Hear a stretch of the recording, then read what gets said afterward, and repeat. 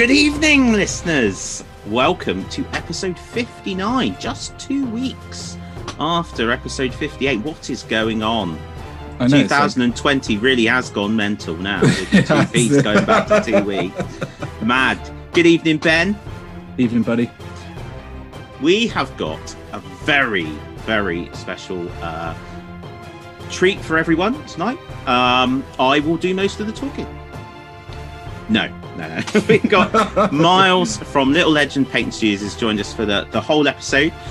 So we will be on the hobby desk talking to him about what his latest project is, as well as me messing around with 3D printing and Ben sculpting anything that moves, or anything that stops moving, I should say, into the Galaxy of War.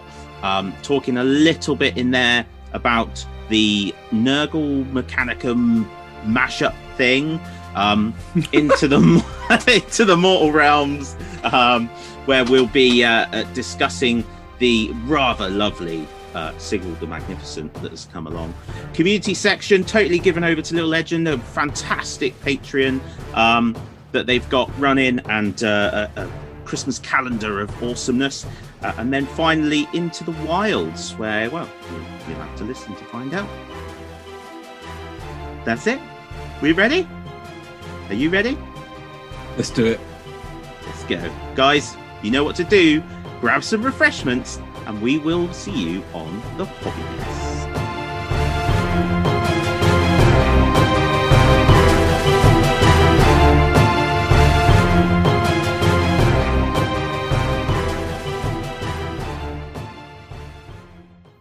Hi guys, and welcome to episode 59's Hobby Desk, and we are joined by Miles, the Little Legend from Instagram, Twitter, Frame, and it's an absolute pleasure to have you with us today, Miles.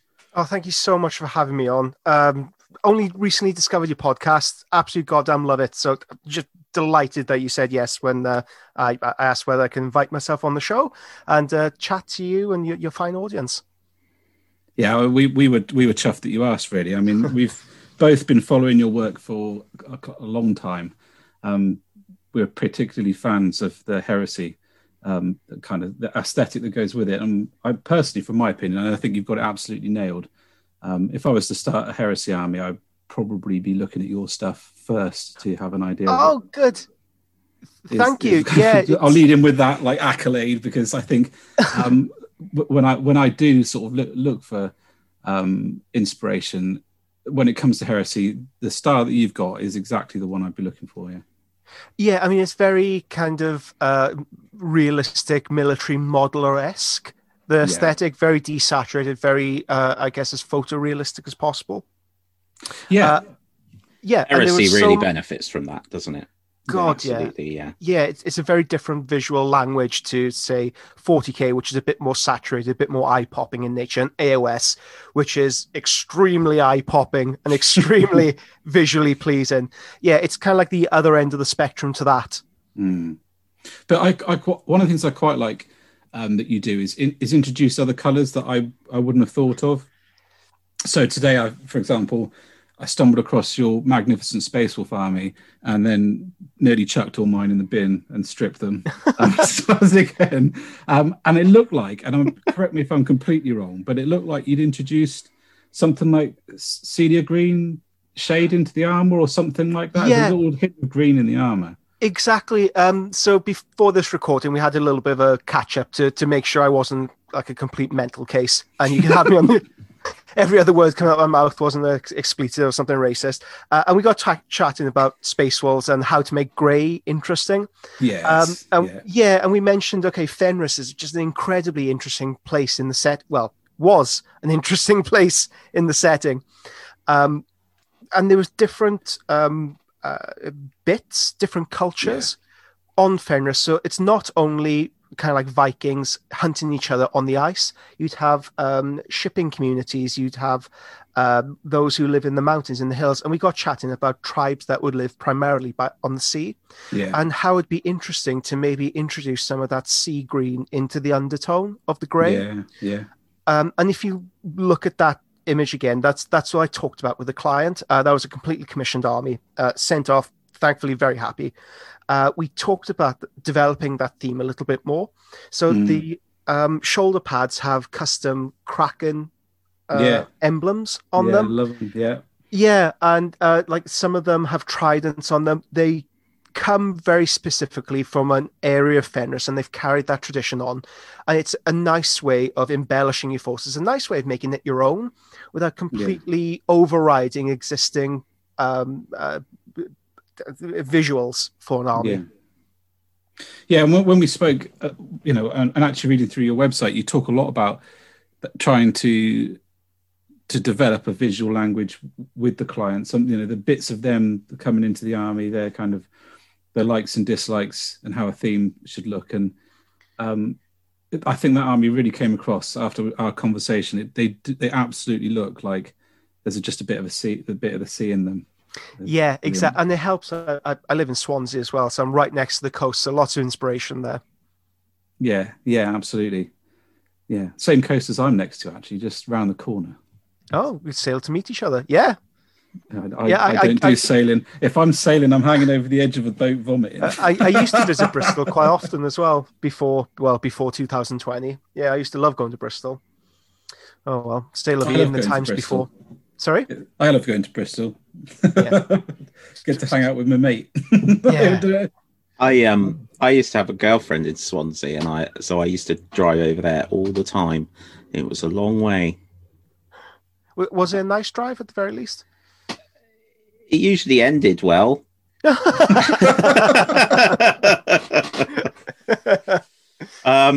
it was fine. It was fine. I had an old Vauxhall Vectra that I used to cruise over in. Hang on, was this when you were living in Cornwall? No, when you moved to Bristol. Drive to Swansea. Yeah, that's a hell of a drive. May as well catch a plane. Blimey. I mean, I know I sort of was fairly desperate at times, but that would be very extreme, wouldn't it? Yeah. So, yeah. There we go. That's my contribution to the hobby chat so far. Swansea anecdote. Yeah, keeping it up, keeping it real there with that. I did go to the Games Workshop in Swansea a few times, usually in preparation for Games Day. I remember driving a Luton van, which is about as aerodynamic as a breeze block, up from Truro to Exeter to collect one bit of board, and then up and across to Swansea to pick up another part of the board, and then up to Games Day. That was a long drive. Those were the good old days. Yeah. That was before the phrase carbon footprint really came into common usage. Yeah. Yeah, absolutely. What was brilliant is no matter how many times you went over the brief between the shops, when you brought the boards together, they never looked the same. No. Never did. So, other than the Space Wolves that you've been painting for your client, what have you been working on at the moment, Miles? So personally, when lockdown hit, like my gaming group, we're all a bit bored, all a bit depressed. We were all watching one of the Warhammer previews, and Saul Tarvitz popped up, and that got the old cogs working. We got chatting in the group, like, "Oh, wasn't Book 1 Betrayal really good?" Yeah, I've always wanted to do that. I've always wanted to play that. Okay, let's do it. Let's open the bar. Let's do Istvan 3 instead. So for the past several months, we've been doing a thing called hashtag Return to Istvan, where we've been collecting one of the original legions, and we had a few other people join in. So anybody out there, if you want to join in, all you have to do is present your work on any kind of social media platform with a hashtag Return to Istvan. Delighted to say we've had 2 completed entries already. The deadline is December the 1st, and I am barreling towards it. Yeah. Was it the 28th as we record? Yeah. So by the time this is out, that should be that deadline will have gone. I should just squeak underneath it. So that's what I've been doing recently for myself. Is that a full force? Sorry, Miles. Is that like by the first? It's a full. Yeah, it's a full 1,500 point Centurion force. So Centurion is kind of like an add-on to the basic Horus Heresy game, where it's mainly infantry. Yeah. So we've all seen the artwork for the Horus Heresy. It's mainly big hordes of Space Marines clashing against one another. And the Centurion rule set, developed by guys in Australia, weirdly enough, and you can find the rules on oz.30k.com. Type in Mournival Centurion rules. It's a free PDF. Anybody can download it for free. But it's a way to encourage you to take more infantry-styled armies. Yeah. So that's what we've done. 1,500 points, Centurion, all infantry. I've drawn the lucky straw, and I've drawn Sons of Horus Traitor. And I knew I would take a long time to paint this stuff. So I chose very tactically to go for a small model count army, but a very high quality per miniature. So it's all Justaerin, all Horus's elite bodyguard, led by Abaddon. And I've just finished off today a rather nerve-wracking resin pour on a dreadnought that I've been developing. I'm very happy to say that the resin has set. It didn't look like it would for a while, but it's fully set now and it's ready. I need to take photos of it tomorrow and post it up. So that's what's been occupying me personally, as well as commission work along the side. But that's what I've been developing. It's really nice to hear that your personal hobby is still, that sounds quite an exciting thing to be cracking on with, really clear direction. And I suppose that can be a risk when your hobby becomes your job. Yeah, very much so. And I found early on, you need to separate your personal hobby and your personal life from your profession. And I work from home as well. So I had to get out of the habit of getting out of bed in my pajamas and going straight to work. Yeah. And it's the same mentality when it comes to your hobby. I got on the end of a disciplinary for that one. Yeah, with Zoom, you can't hide now, can you, with the cameras? No. And it's the same mentality you have to bring to your own work. That I'm a hobbyist. I really enjoy painting and playing with this game. This is my hobby. But when you do this professionally full time, you're painting all the time. If you're doing this constantly, it can get a little bit boring, a little bit annihilating. And I find having those kind of side projects, things I could develop for myself, they feed into my professional work. Yeah. So I can be a little bit more experimental with my own stuff, because I'm not going to, if I ruin it, who cares? It's just for me. Yeah. So I'd never do a resin pour experimenting on a client's work. No. I'd always test that stuff first. So I find that the personal stuff I enjoy developing feeds into the professional. I'm able to offer a whole new range of different skills and different effects and types, and we can talk through those things. And I'm just more stronger as an artist overall. Yeah.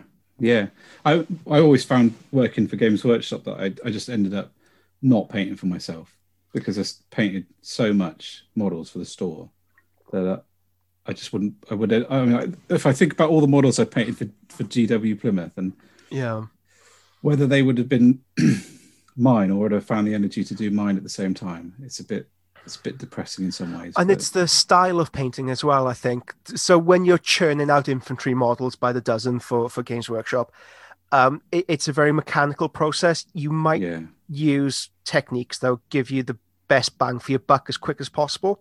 And that's not necessarily a bad state of mind to be in. So I want to create more of a horde army next year, something like Krieg. But I want to have each miniature fall under 20 minutes from start to finish, complete. Yeah. But it's not a case of cutting corners, just dry brushing everything into annihilation. I need to set up certain portions, certain techniques to give me a good result in that time frame. Yeah. So, painting for myself, it allows me to experiment with this. And like Arnold Schwarzenegger said, we all get the same day. It just depends what you do with it.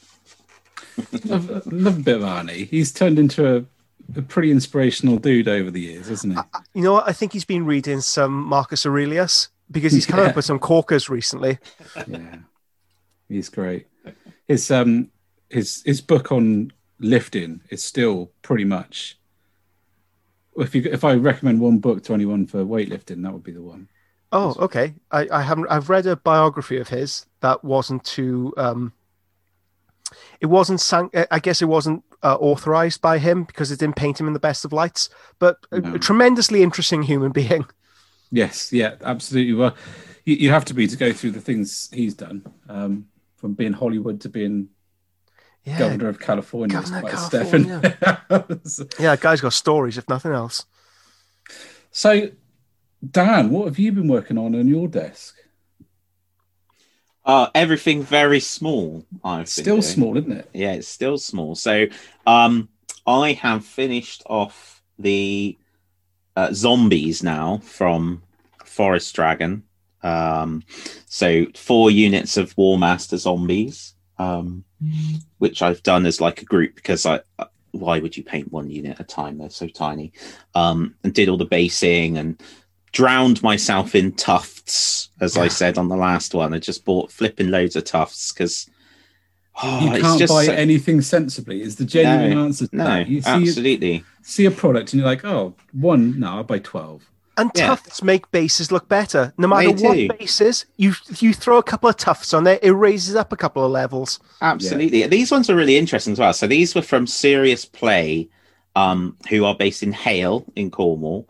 And something that initially I thought there was something wrong with them, but basically when you push them down, the glue is quite stretchy that holds the tuft together, so you can actually force it into like different shapes and different under rocks really nicely and stuff like that, so it's quite useful. But in my quest for colors, I think I've bought 8 packs, and each pack has between 200 and 300 tufts in, so I have lots now. The trouble is, right, when I get into a project, it really annoys me. Like if I go to B&Q because I'm working on something, I got this off my father-in-law really. I just buy everything I could possibly need and keep the receipt, build what I want, and then anything that's left I take back. But the problem is I'm not very good at taking things back. So what I just end up with is loads and loads of stuff. But I hate being in the middle of a project and running out. I do exactly the same thing with magnets. I do, because even after measuring how small I need them, I never quite trust myself. So I always buy a size smaller and a size bigger, just in case. Yeah, I'm right there with you. Yeah, you know, it's the way to do things. So, yeah, I've got loads of stuff. So I've done that. And then also I have been playing with, as revealed on the last episode, Ben and I collaborated to get a Elegoo Mars 2 Pro resin printer. So I've been playing with that and printing out, well, lots of things really, lots of War Master. So I've printed the rest of what I need for 1,000 points. Then I've printed 1,000-ish points of dwarves for Ben Chambers, and then I've printed a load of wood elves. But this week I've started playing around a bit with Mesh Mixer, which for those that don't know is a file that it's a program that you can use to sort of edit and adjust STL files. So only simple things so far. So the Graveguard that Forest Dragon have done have got different banners to banner designs to the skeletons, the normal skeletons. Yeah. And I wanted them to be the same, to be uniform across the force. So I went into Mesh Mixer and I was able to lift the banner off the light skeletons, the normal skeletons, and then take the banner away from the Graveguard and switch that one in, which was quite cool. And then what I'm working on at the moment, and it's more of a learning curve. So I've got YouTube running with some thoughts about Mesh Mixer, but I'm trying to do so. One of the things a vampire army can do is raise skeletons, as you would expect. But those units don't count towards your breakpoint from a rules point of view. So I want them to look different. I don't want to paint them necessarily differently. They might have a bit more mud and stuff on them. So what I've done is when Gareth sculpted the skeletons, essentially what he's done is he sculpted like 12 different skeletons and then put them all together in different combinations on the base. So there's one which is crawling its way out of the ground. So I've taken that one and then I've flipped him as well. So I've got 2, and then I've got like the one that looks the most ragged, if that, all skeletons don't look great. I've got him. I've got another one which I've then sunk into the base of it, so he's partly coming out. And then I was just working on this evening, cutting away the spear arm so that I can put another arm in so it looks like it's dragging itself out of the ground, so that I can have they actually look like they are being summoned freshly out of the ground. So yeah, it's really quite fascinating. It's quite interesting. I'm quite enjoying it. The next stage is going to be getting Blender and actually trying to sculpt bits and bobs. But it's quite nice being able to just manipulate the files. It's opened my eyes really to a lot of opportunity. So I ordered a litre bottle of resin this time. I only ordered half a litre last time. I've had a few failures as well, which I think's actually been a good thing, because it can be quite frustrating, because the printing time is like between an hour and 2 hours for War Master figures, depending if they've got banners. To do that and then it doesn't work is a bugger, to be honest. But it does test your resolve in a certain field to actually keep going. And my resolve is often poor, so I'm pleased that I've managed to make my way through. And it's only been because there's a couple of things really. The main one was file size, just a bit of a weird one, where if you try and print something and the file size is too big, it can overwhelm it. And so I had basically filled the build plate completely with skeletons and a couple of other bits. And it was just a bit too much, and the printer didn't really like that. So it would get like a few percent in and then stop, give up and say, no, you silly fool, no one needs this many skeletons. And then today I tried printing. So you can download the individual skeletons, but they're not they don't come with support. So I tried putting my own supports in, and to be quite honest, totally bucketed it up because it didn't work at all. And they came out, but it was quite funny because they are skeletons, so it doesn't really matter. But like some of them came out missing legs, and another one a couple had no arms, and it was just a bit of a mess, really. And I said to Harriet, and Harriet said, yeah, but that's fine because they're skeletons, aren't they? You just put them partly out of the ground. And I was like, oh, yeah, that's a good idea. That feels like we're hobbying in the future, just listening to you doing that. That's where we're heading, right? Fully customizable editing for your own miniatures to print out. Yeah, and so there's a company called Hero Forge where you can go online and pick weapons and all of that stuff, and they'll print it for you. But like this is like that had kind of seemed a bit crazy to me until I got this, and then it's sort of blown my mind a little bit. The fact that it's also things like, so I've bought STL files for some Dark Elves, and now I've got them, I'm just like, could do with a couple more units of Spearmen. Beep. And it is like some kind of dark magic going on next here. I think the interesting one though is, so Ben and I don't know if you've had the displeasure of going back this far and how many episodes we've done, but we spoke quite passionately about recasting things and our feelings on it. Oh no, I haven't. No. Yeah, so we to say we made it clear that we are not a fan would be a slight understatement, but it is an interesting one because, so if you go on to Thingiverse or Cult 3D, you can find a plethora of files of Spartan tanks and stuff like that. Now, in 6mm, to be fair, so in a scale that Games Workshop don't make available, but then you start to say, well, that's not their IP. Obviously, it's Games Workshop's IP, but at the same time, Games Workshop don't make it. So yeah, it's an interesting one for me, especially because I love Epic and I really would like an Epic Heresy army. And I know Epic Heresy armies exist. I've seen them. Yeah, I'm fully there with you. The I guess recast armies that I've seen, the ones that have been printed out, just again Spartans and printed them out, they don't look as good as the ones you can buy through Forge World or through like online. So I just beside the morality of it, I just think it's backward looking. I think you're using the technology in the wrong way. I think you could be a lot more forward looking in your approach. If you want to print out maybe custom doors for it, I think that's that's how the technology, you can get the most from it.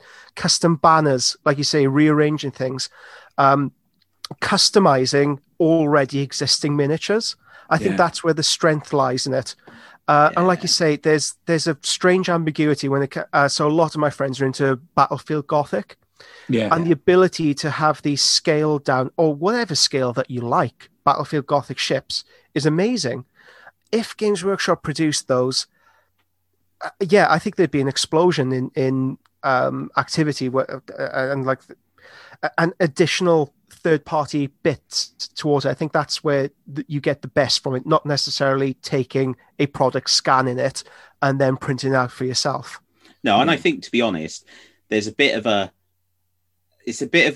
a red herring to think that you're particularly saving, because although actually, yes, the individual cost of the product might be less, the time, it's quite labor intensive to get it all where you need it. In order and that's to print if it goes right. And that's if it goes right. And also, you know, as you've already said, the resolution. So the build plate size on the Elegoo, you would have to break something like a Spartan into so many pieces and print it out, and it would take you hours and hours and hours and hours. So yeah, no, I don't. I guess you have to decide exactly how much your time is worth. Yeah. Is it worth your time to spend hours of frustration to learn this new technique, to print it out in bits, when you could just buy the damn thing? Yeah. Yeah, I think, to be honest, when it comes to models that are already pre-existing, and you can just go and buy, I'm quite clear on that, as in a kind of, I don't think that's the right thing to do. I think where it becomes a little bit more ambiguous is where it's clearly someone else's IP, but it's a miniature that they don't sell, or, well, like for example, the 30k Epic range, which doesn't exist. Yeah. But anyway, either, you know, leaving aside the deep and thoughtful conversation, that is mostly what I've been doing, and I am really excited by even simple things like, so I don't know. I mean, I've put up loads of pictures of these, but you get these little. Can you see what? Oh wow! Yeah, you can. Yeah. So these, it's not a great one because like whites. Yeah, that's right. So it's a little white. So you get a little strip like that. Now in Mesh Mixer, you can separate the people that know what they're doing will be listening to me and thinking, what an idiot. But you basically, you can separate out the shells. So each of these whites is almost certainly in the file a different shell, as is the base. And then sometimes, like if you've got a banner, the banner will be separate. So you can separate them, and then you can select them individually and move them around. So I've bought the base. I can have infinitely different skeleton units now, because I can just move the skeletons around so they're all ranked up different, and then and this I love, click of a button and it mirrors it, so it's like the same model awesome, but the other way around. I mean, you know, it's just freaking amazing. I love it. It's just so cool. And you don't even need Mesh Mixer to do that. Chitu Box, which is the file that slices everything so that the printer can print it, can do that, can just mirror stuff, which is just amazing, really. Hobbying in the future. Yeah. And like terrain, oh my flipping days, terrain. It's just going to be amazing. We've got to get the FDM, because fundamentally, again, for those that don't know, there's two main types for 3D printing. So the resin printer, which is what we've got at the moment, which is usually will do your higher detail, but on a much smaller build plate. Whereas the FDM printers that print plastic but out of a little nozzle, that you can build bigger, but you can't get the same resolution. It's still very good, but it wouldn't really work, certainly for 10 millimeter miniatures. But we need one of those next, Ben, because we need to be able to. We need the build plate size so we can, because it's just mad. You can just go online and look at printingscenery.com Sorry, Miles. We asked you. No. We got you on, and I've just suddenly got really excited about 3D weirdly, printing. I had a similar conversation with a friend earlier, and we were discussing printing out the Sagrada Familia for a Necromunda campaign. No, go ahead. Printing out what? Sorry, the Sagrada Familia, the church in Barcelona. Oh yeah. Oh wow.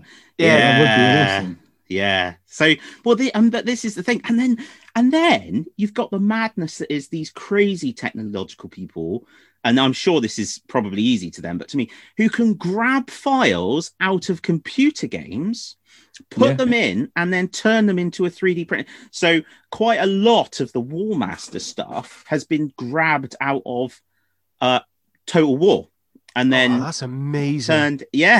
And then printed out. Oh my goodness! And it's just ridiculous, isn't it? And as I say, terrain. You just go online and just type it in, 3D printable terrain, and it's just reams of it, and it's gorgeous. A lot of it is just absolutely wonderful. So, yeah, hobbying in the future I just didn't know it could do this. I really didn't. 3D printing was just one of those things on the periphery that I thought, oh, that's quite cool, but I didn't really. But now I realize I'm like, oh, yeah. You've seen everybody seems to be getting one now. There's an explosion of it. Well, it's so accessible. Mm-hmm. This piece of equipment was £245. I'm not saying that's no money, but in this hobby, it's not. It's not an insurmountable amount. And there's so many guides online. And as we split it between us, if you did it with a mate, it is really quite accessible. Yeah, and then you just it's a bit like getting an airbrush. It's that kind of game changer. Yeah. If I'm honest, and discovering weathering, which I was going to say earlier, because that was something that Heresy is introduced me to. So anyway, I as you can tell, I could go on about this. I think we have to cool down a little bit now. Yeah, got to calm. Splash you with some water. Cold shower. So I'm going to throw in a shout out as we're doing this, because there is a guy who I've been watching online for a little while called Liam Paint Stuff, who 3D prints, I think, I'm not 100% sure, but 3D prints components to upgrade his salamanders. And he does green stuff work as well, but for example, changes the pauldrons, breastplates, etc. And his salamanders are just phenomenal, frankly, absolutely superb. So early shout out rather than doing it in the community section. Liam Paint Stuff. Do you love me some salamanders? He's got a wonderful tutorial for how to do flame swords as well. So well worth checking out on Instagram for that, if nothing else. Yeah, absolutely. Talking of tutorials and Instagrams, old man Ben with his old man skills. Old man Ben. Traditional sculpting. Ben Chambers said to me earlier, I said to him I was playing around with Mesh Mixer. He said, how many times did you restart? And I said, restart? That's what the undo button is for. It's not green stuff like the old man. Yeah. There you go. I've just divided and annoyed like a large proportion of the listeners. I should say I do think green stuff is amazing. I'm just crap at it. Yeah, and that's been my hobby for the last 2 weeks. More green stuff. So I don't know what the last thing I did when we was spoke. Probably, I'm just going to go out on a limb, but I expect it was fur or a beard. Yeah, pretty much. Yeah.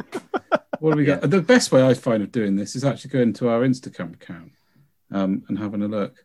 See what it says. I would, but all of the stuff I post is so far down now because it gets no interest comparatively. Okay, so I finished. I'm going to dismiss that because it's okay. Harcon, which was the guy that I based on Haldor Ice Pelt.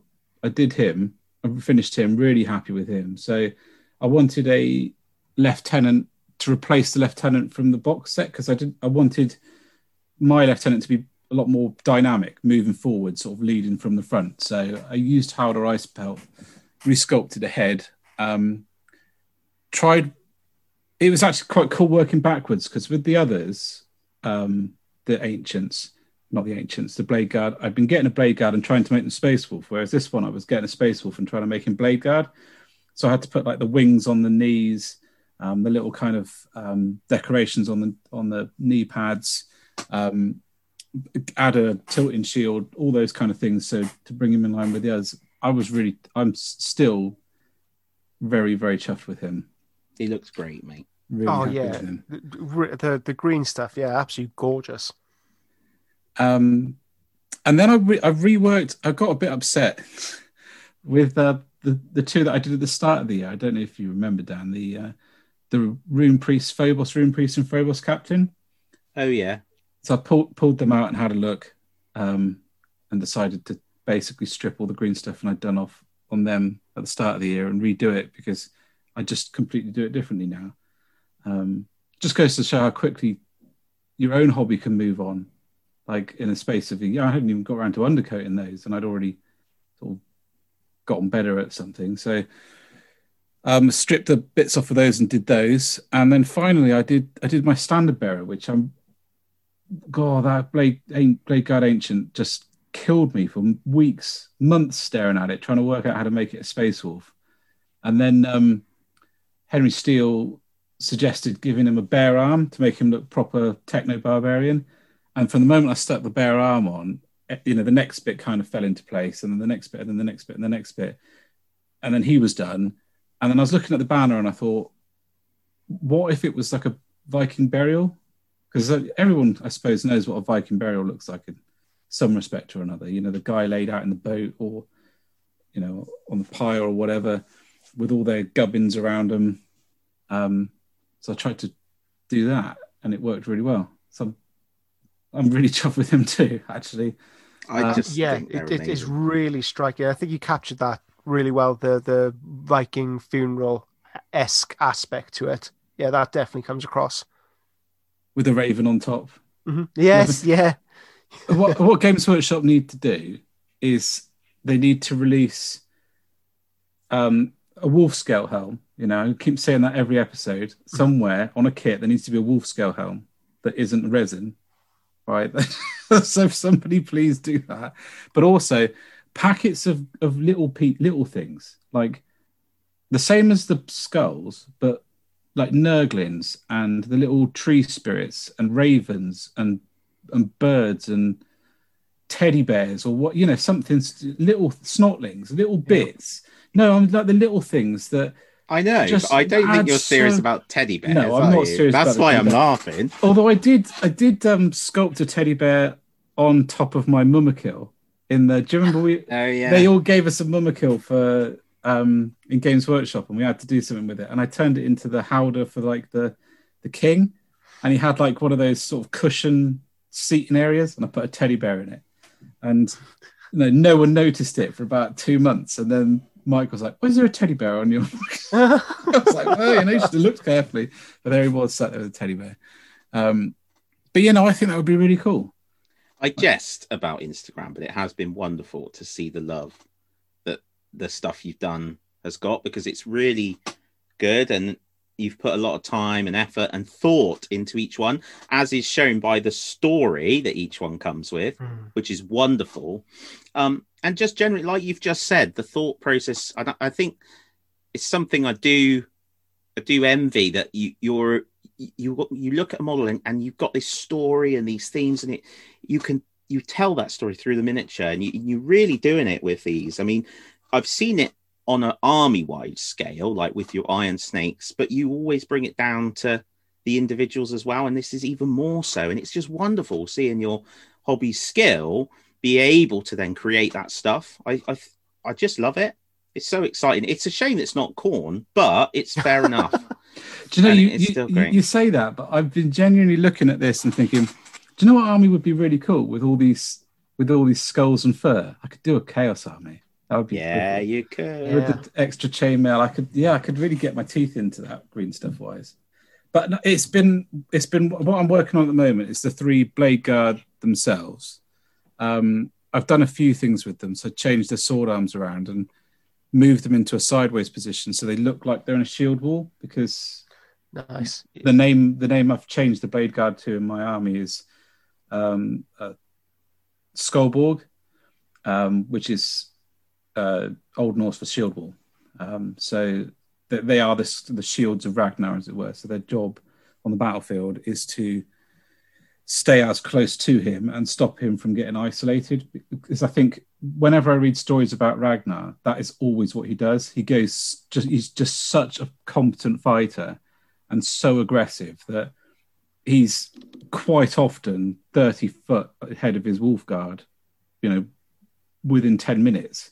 And they're like desperately trying to keep up. So I thought, wouldn't it be cool if now he's been reborn as a Primaris, which effectively the reason why he got killed was because he isolated himself fighting Ghazghkull Thraka, and his Wolfguard just couldn't be there to sort of protect him in that last moment and drag him off the battlefield. So he ended up having to be sort of basically a new mission to get his body back, which is, an absolute state. And the story, the audiobook is told through the eyes of the company Skald, which I'm desperate to sculpt. I want to sculpt a Skald because that would be brilliant. And he's absolutely broken that they couldn't keep up with him and at least recover his body. And that's wicked because that's really the sort of attitude that the Huskarls, the bodyguards of Lords would have had. They'd have absolutely broken them not to have been able to do that. So I figured that in the rebirth, there would be these guys whose sole job it is to stop Ragnar from getting done in again. So that's where they came from. So I'm working on them at the moment, and I'm really happy. Tried some hair braids, which was tough, real tough. Not sure how I feel about them, but they look all right. I think you should model them on yourself initially. If I sit still for long enough, Joe does braid my hair. Nice. If she's bored. I think with something like the braids, you're going to get that kind of individual definition with the hairs when it comes to the paint. I don't think you should. I think you've struck a really nice balance there. You don't want to necessarily over-engineer them. You don't want to sculpt in those individual lines because it'll look a little bit messy. Doing that, leaving it slightly barer, gives you the opportunity to make those impressions with a paintbrush. Yeah. I completely agree. That's what I thought when I did it, because when it was still squishy, I did try and have a go, and then I thought, no, I'm just going to destroy it. It would absolutely ruin it. So I'd just leave it and then do it with the paintbrush. Yeah, and you find out a lot of Games Workshop sculpts, the way they put their braids, that the individual braids themselves are bare. They're to make it cleaner because it's already quite complex surface you're working with. So knowing when to leave those gaps to paint, I mean, charts your development as a sculptor, knowing when to put the embellishment and when not to. Yeah. That, and I don't have a 3D printer to just do the DL and then print it out. Print out a braid. It's going to come to the point where I think I'm a little way off from that. Right, so should we wrap up the hobby desk and move on to some of the releases, 40k wise? I think sounds good to me. Sounds good to me. Oh, jinx! The listeners would love it if I just didn't talk for the next section. I think that would be fine. Right.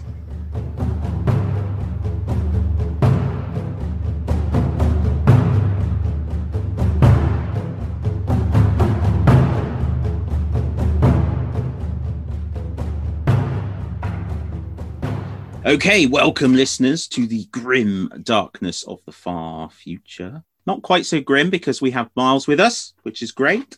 Although you do like the old bit of the weathering, don't you? So maybe more grim than normal. Yeah, the last thing I did was a Space Marine being crushed by a Dreadnought, and I'm not sure whether the Dreadnought crushing him would kill him first or the slight pool of water underneath him that'll drown him. Now that is right. Okay. Very grim and dark. It's 2020. Let's do it. I was going to say it's 2020. It wouldn't be either one of those things. It would be a freak appearance of a meteor or something.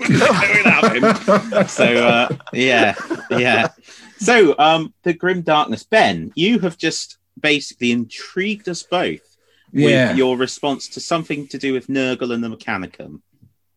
Yeah, so the preview was this weekend, and they announced the next campaign book. I can't remember the one Oh, they that announced explains it. You know, I was out completely lost, but of course I was working and I didn't get in on the preview until after that section. I was Yeah. thinking, what on earth are you talking about?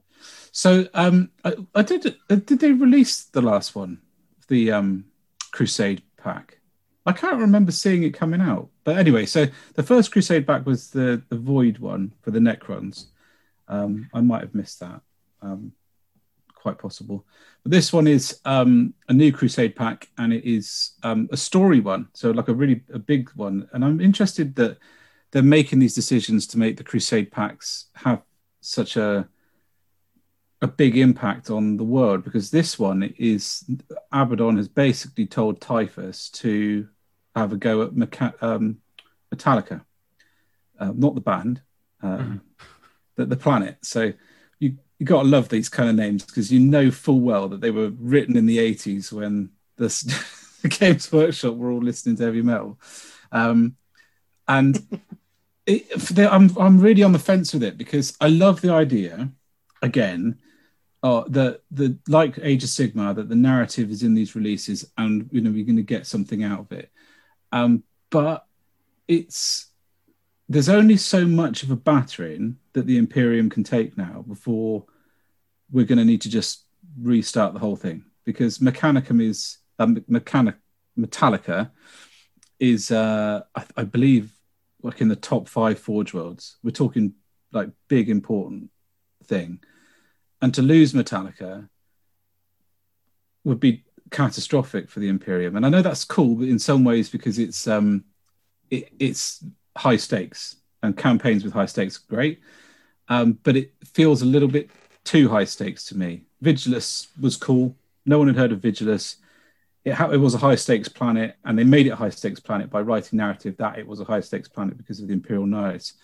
But to have a shot at Metallica, there's a little part of me that I'm super excited by the whole thing, because I really like the Crusade rules, and I just loved that section in the Space Wolf Codex, and I loved that section in the Space Marine Codex.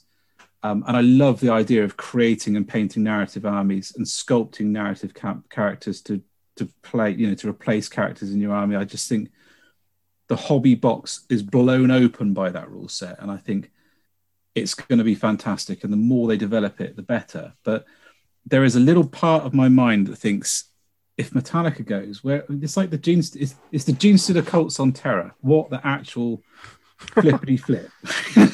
So it's just a little bit too far in my mind, but I'm happy to be proven wrong always.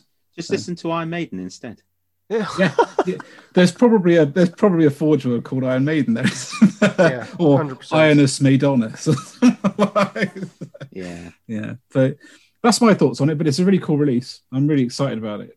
It's also allowed them to make the most horrendous looking pizza oven you have ever seen.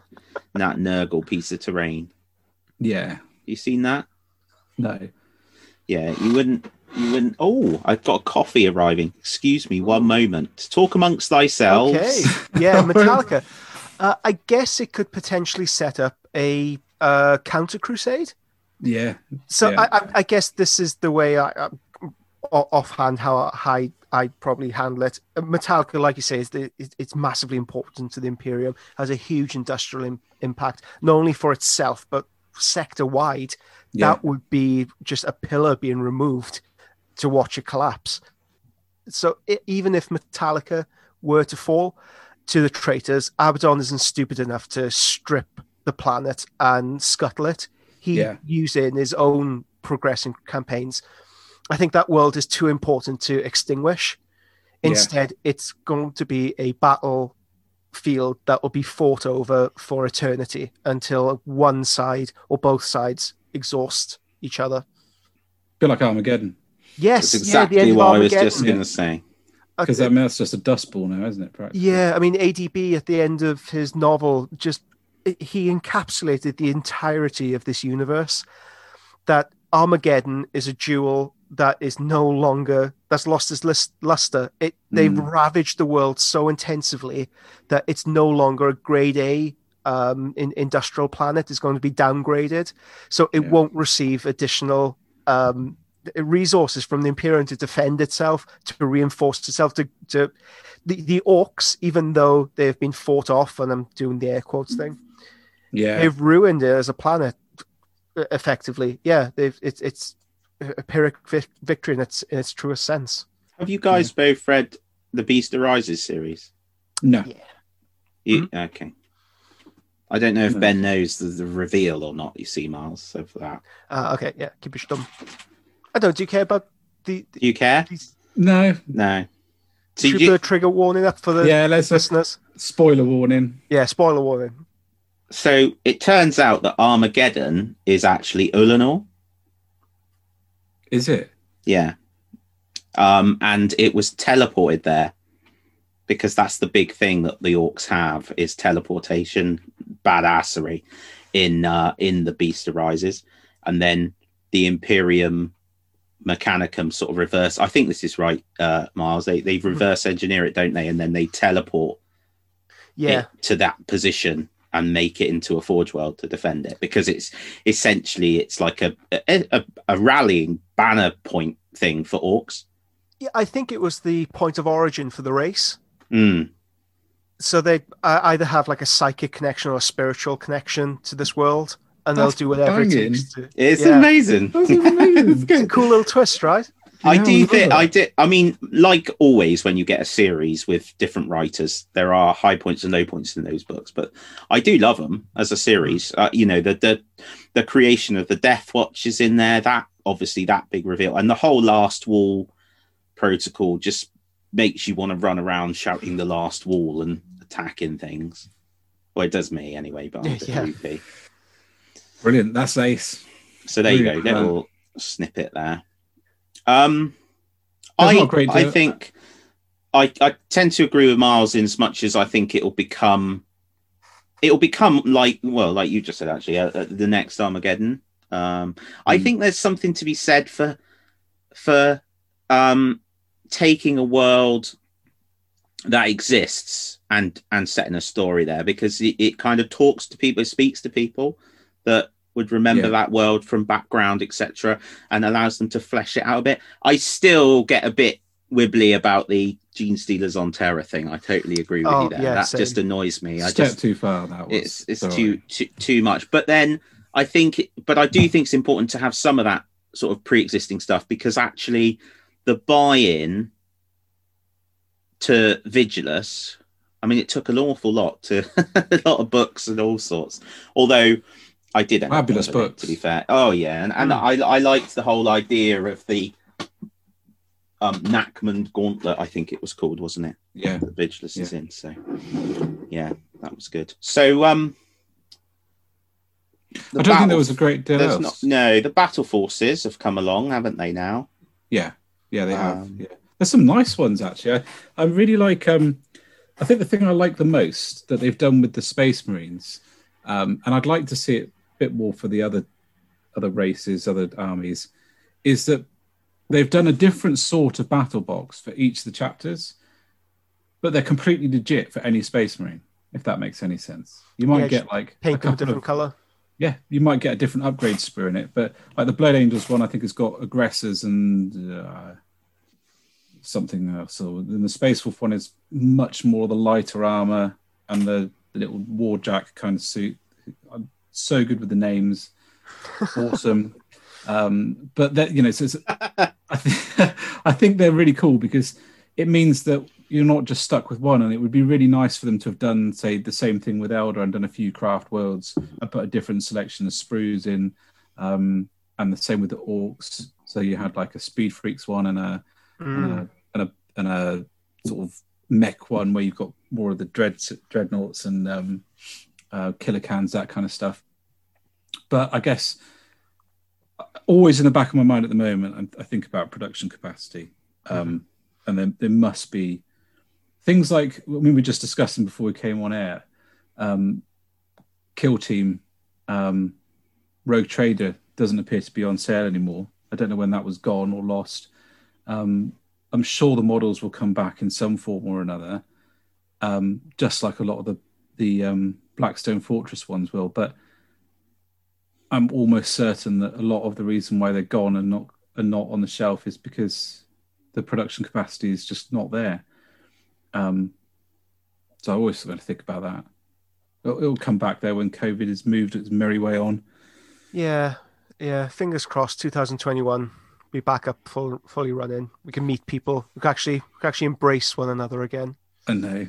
Cheek to cheek. We won't know what to do with ourselves though. When I order something again online and it turns up the next day, I mean, it's going to events and like physically standing closer than 2 meters.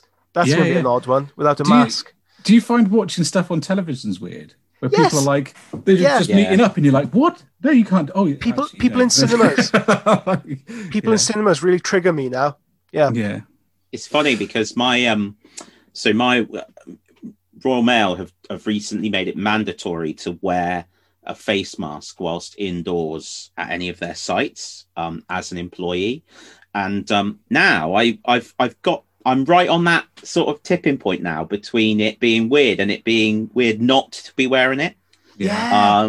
So like even when I'm on my own, sat on my own at my desk or in the canteen or whatever, I'm like putting it on, it's very.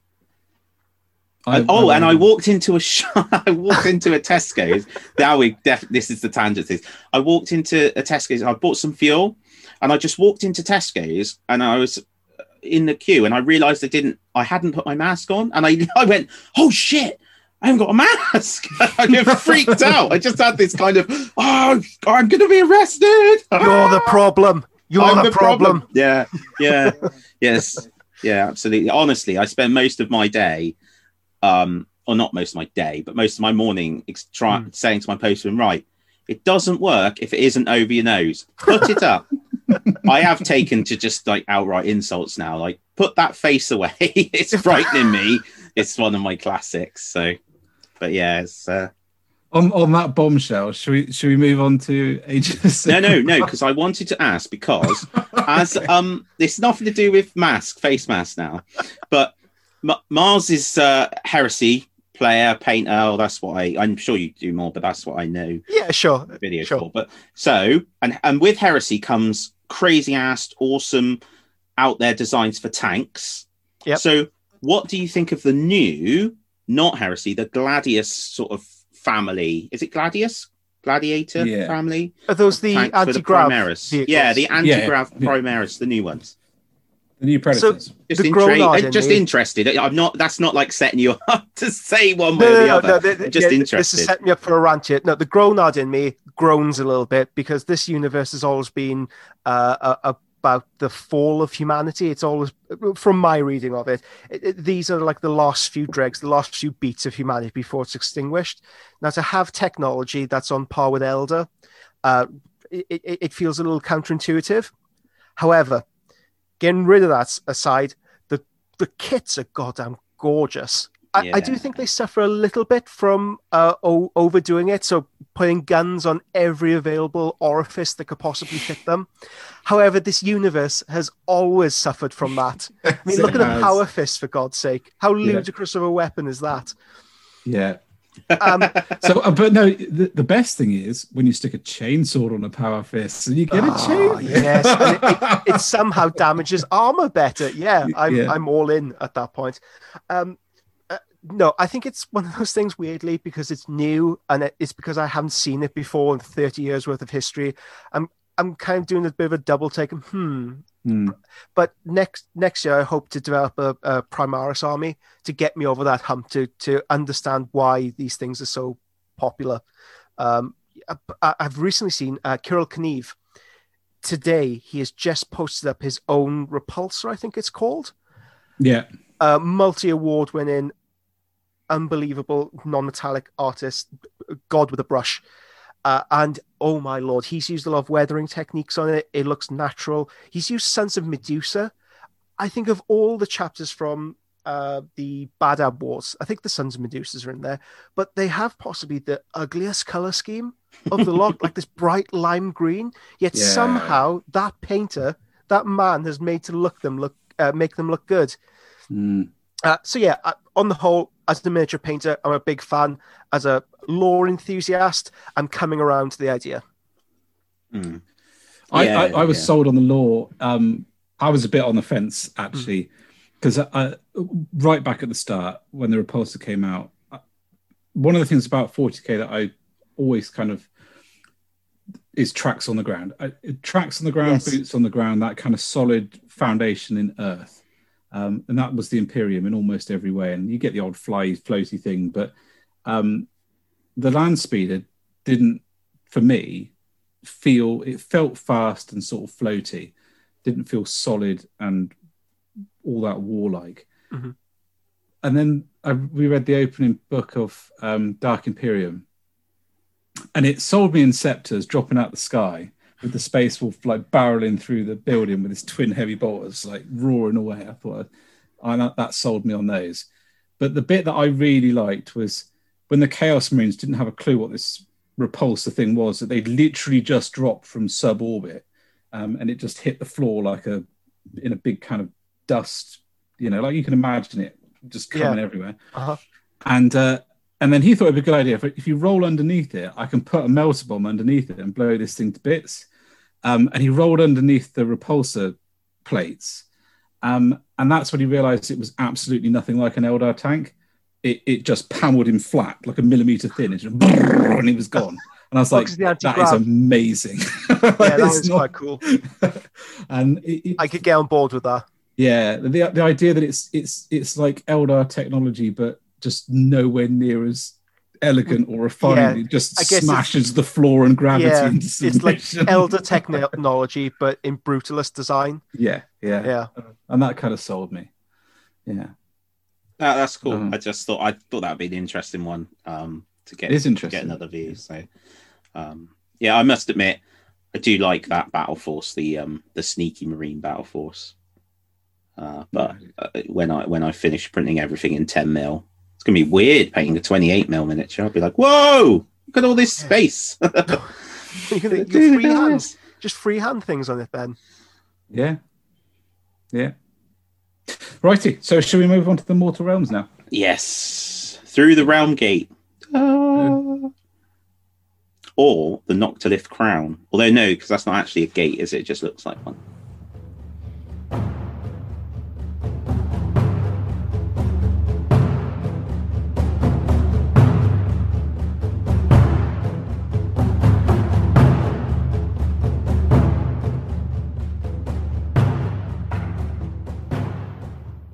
I'm just going to start with Sigvald.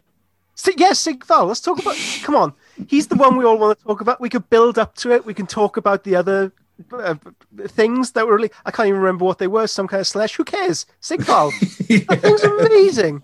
It is stunning, isn't it? Absolutely gorgeous. It's going to be a model we see in Golden Demon for years, decades, maybe. Yeah, as long as they produce that kit. I mean, coming from like more of a Horus Heresy background, I feel like I'm the Horus Heresy guy of the podcast now. Okay, I'll take that on. I'm happy to wear that mantle. it's a good grimdark, rusted mantle, weathered mantle to wear. You're going to see so many conversions of Demon Fulgrim with that. Yeah. I think even Sanguinius, you're going to see a lot of conversions with him with that. Sanguinius would be cool, wouldn't it? It would be nice to see what people could do with it. Certainly, he has the physique for it. He has the aesthetic. Why not? We've seen crazier things before. Yeah, I loved his video. Yeah, I love their videos. Yeah. At the moment. The Age of Sigmar videos are always brilliant. I think they're always just that tongue in cheek. What did someone call it? Grimbright. Grimbright. Loved it. Because it's so grim, but also you get like this little veneer of humor and hope that I just think changes the whole perspective a bit. But the idea of him being like a superstar with the roadies doing his makeup I just thought it was brilliant. I can imagine them all polishing his armor before he's unleashed on order. Yeah, polishing his mirrored shield. Yeah, and again, I remember seeing the first Sigvald and just my jaw hit the floor because I'd not really seen non-metal metallics done as well as that anywhere else. I mean, at the time, Rackham was doing it, and it looked weird. It wasn't quite there. And I don't know who painted it, but It's I just think- superb. I think it was Absolutely Darren superb. Latham It wouldn't because surprise me. It he- really would. I know he did a lot of the non-metallic work at the time. He was like Yeah. the go-to, but again, it could be it could be somebody else. I mean, like the blending on the shield alone, if you just take that one thing, it's flawless, absolutely flawless. And it stood out from all the other models because it was a clean looking Chaos model. You know, it almost didn't look like a Chaos model. And it was painted in that new way. And I love the fact that whoever has done the new one has gone, well, let's do exactly the same again. We normally paint everything in true metal metallics for every metal. Let's do this one in non-metal metallics. And, Yeah, they've done a really good job of it. Really, I mean, look at his chest, the blending there, the reflections they've got on there. It's non-metallic, but in a very heavier metal style. I was literally just about to say that. Yeah. It's so cleanly done. Clean. It's very clean, very bright, very noticeable, but it still feels like reflective armor. Yeah, it's wonderful. Absolutely. I think wonderful. what I want to see though, Miles, is as a challenge. It's you got to do it so like he's on like a sync base, and something on the base, like an enemy, is reflected in the shield. That's what I think we talked about this before, didn't we? That he has a mirrored shield. How do you go about creating that mirror? I know you can buy wax metallic paints that once they've cured, you can polish them. It gives you somewhat of a mirrored sheen. You can buy mirror paint as well, but I haven't really seen that in person. I'm not quite sold on the efficacy of it. I think I saw like a Wish advert, a Wish.com advert. So, wow, Is that that's what you very get mundane. Wish? When we talk about Sigvold, I get Slanesh, different and things Wish, from this Wish. could go very strangely. Wish.com, yeah. That's how boring my life is. I get advertisements ping back for mirrored paint. I don't get any of the like dildo forks other people get. One of the guys I paint with, or used to paint with a lot, haven't been around such a long time because of lockdowns, but he had a chrome paint that came in a pen. Interestingly, like super shiny metal, but not very reflective. So be interested to see like the mirror version. The other one I've seen people do is getting graphite powder, putting that on and then polishing it, like the pigment, almost the powder, and then polishing that. That worked quite well. But it's going to be I think when you see it in different painters' hands, just seeing so Ben Comets, very well known painter, he did a bust of, I think it was Lancelot. Yeah. And it was the first time I've seen this effect on armor, but he painted trees in the reflection. In the reflections, but they were distorted in line with the armor. Oh, wow. It's just unbelievable. And you're looking at it, it looks natural, but you can't quite work out what it is and then in the explanation you give it. So it's going to be fascinating to see what people can do with that reflective shield and exactly what they want to reflect in the. I think you need to think of place with that miniature. With non-metallics, successful non-metallics, they all rely on ambient tones. So you have to think about the base. Is he set on a fire planet? Is he set mainly at snow? And you need the, I guess, dominant color of the base to be reflected on that mirror. Almost like a SEN, Sky Earth Metal. Where you have kind of like the golden ground underneath and then the turquoise up top. It's like you say, it's going to be one of those pieces you're going to see again and again and again in the hands of real masters. I can't wait to see the kinds of paint jobs this miniature will inspire. Have you had people commission one yet? No, none yet, but I will be painting them at least 2 up for three maybe for the Patreon. I'd love to do one in true metallic, non-metallic gold, and then one in turquoise. Oh yeah, okay. Yes. So there's a painter at Games Workshop, Joe.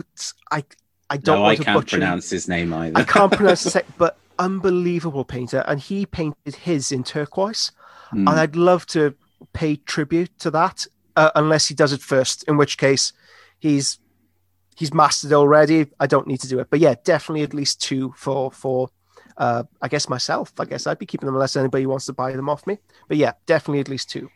That's awesome. It's awesome. And alongside him as well, it is worth saying that after last week saying what we needed was Mortal Slaanesh Warrior, they've gone and released two units, and they are bloody lovely. I think they are the equivalent of the larger, so like my Blood Warriors, Wrathmongers. Yeah. That size thing, aren't they? Yeah, and they're just fantastic. And there's so many. So it's one kit makes two variants, and if you didn't use the variants for the other, those bits are so usable in other things. Like the helmets are brilliant. Going to be a great unit. Yeah, the faces I'm particularly looking forward to. I think you can make them look really, really creepy. The faces that they've done, and bizarrely enough, I'd love to see them used by Dark Elder players.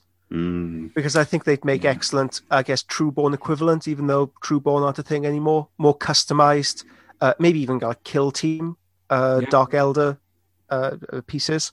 That's a great idea. Yeah, absolutely. Yeah. I think it's great how they've gone back to the Slaaneshi sort of. They're clearly Slaaneshi, aren't they?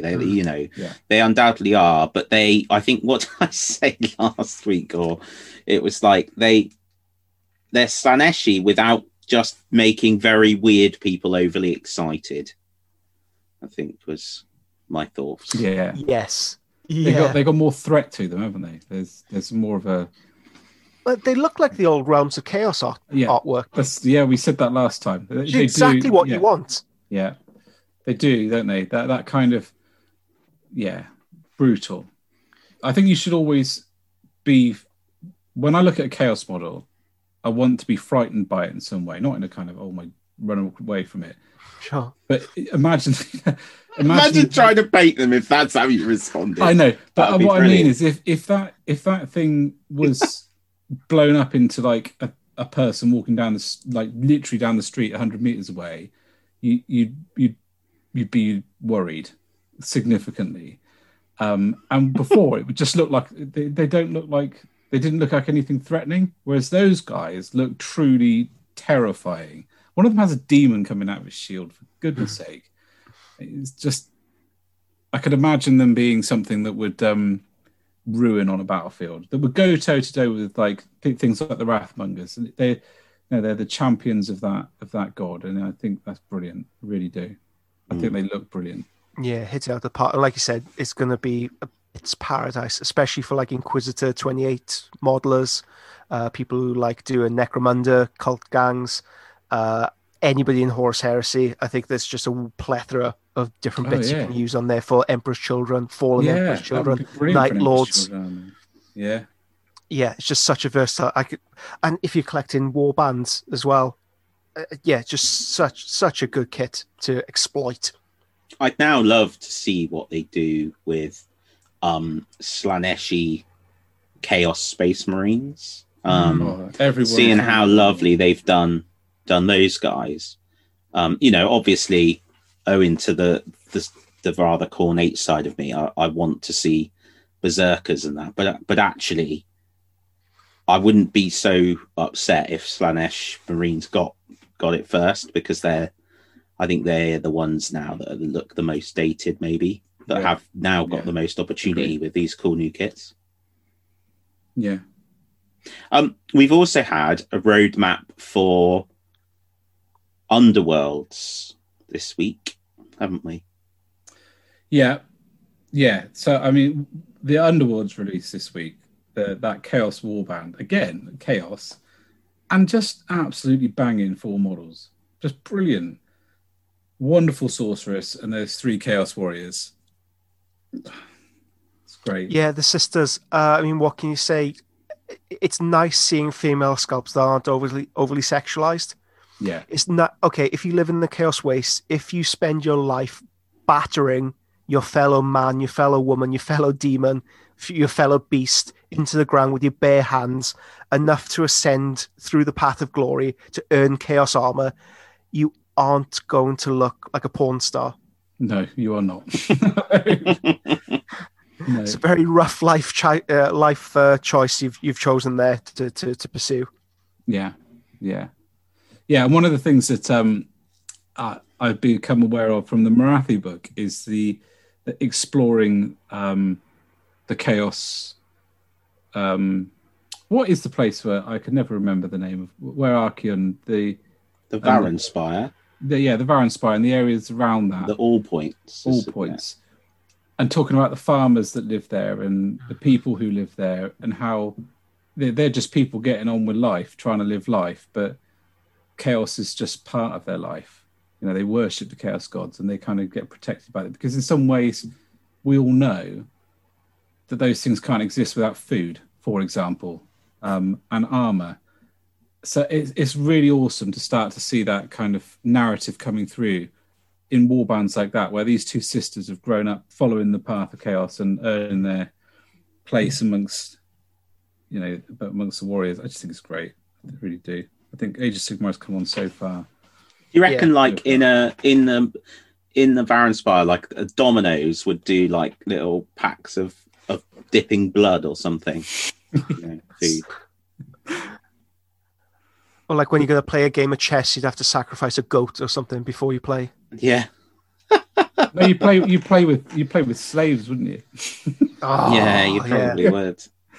Yeah. Yeah. You put certainly a different spin on the Queen's Gambit.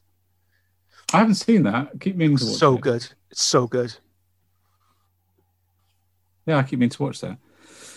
Righty, so shall we move on to the community section, Miles? Because that's the one I'm most excited about hearing. Oh, Dan's got every time I do this, you're like, go on.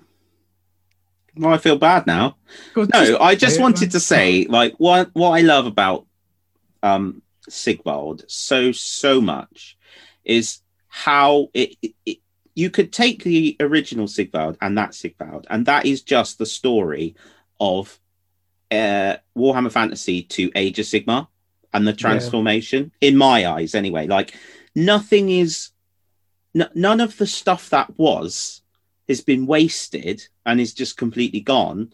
It's just been made more freaking awesome, to be quite honest. I just, because I love obviously doing War Master. I mean, I absolutely love the old world. I love it, and I'm rediscovering a love for it. But in no way has that diminished how much I love Age of Sigmar. I just love. I just think that model, when I first saw it, for me, that's what it spoke to me. It was just like this is the tale of the journey, and it looks bloody badass. That's it. That's all I wanted to say. That's why I put my hand up. That's an awesome note to finish on.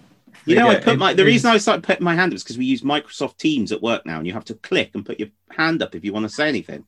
So I've sort of it's built into me. Yeah, I have changed my background now though, so I've got like a Christmas tree and a snowy scene. So anyway, let's get into the community section.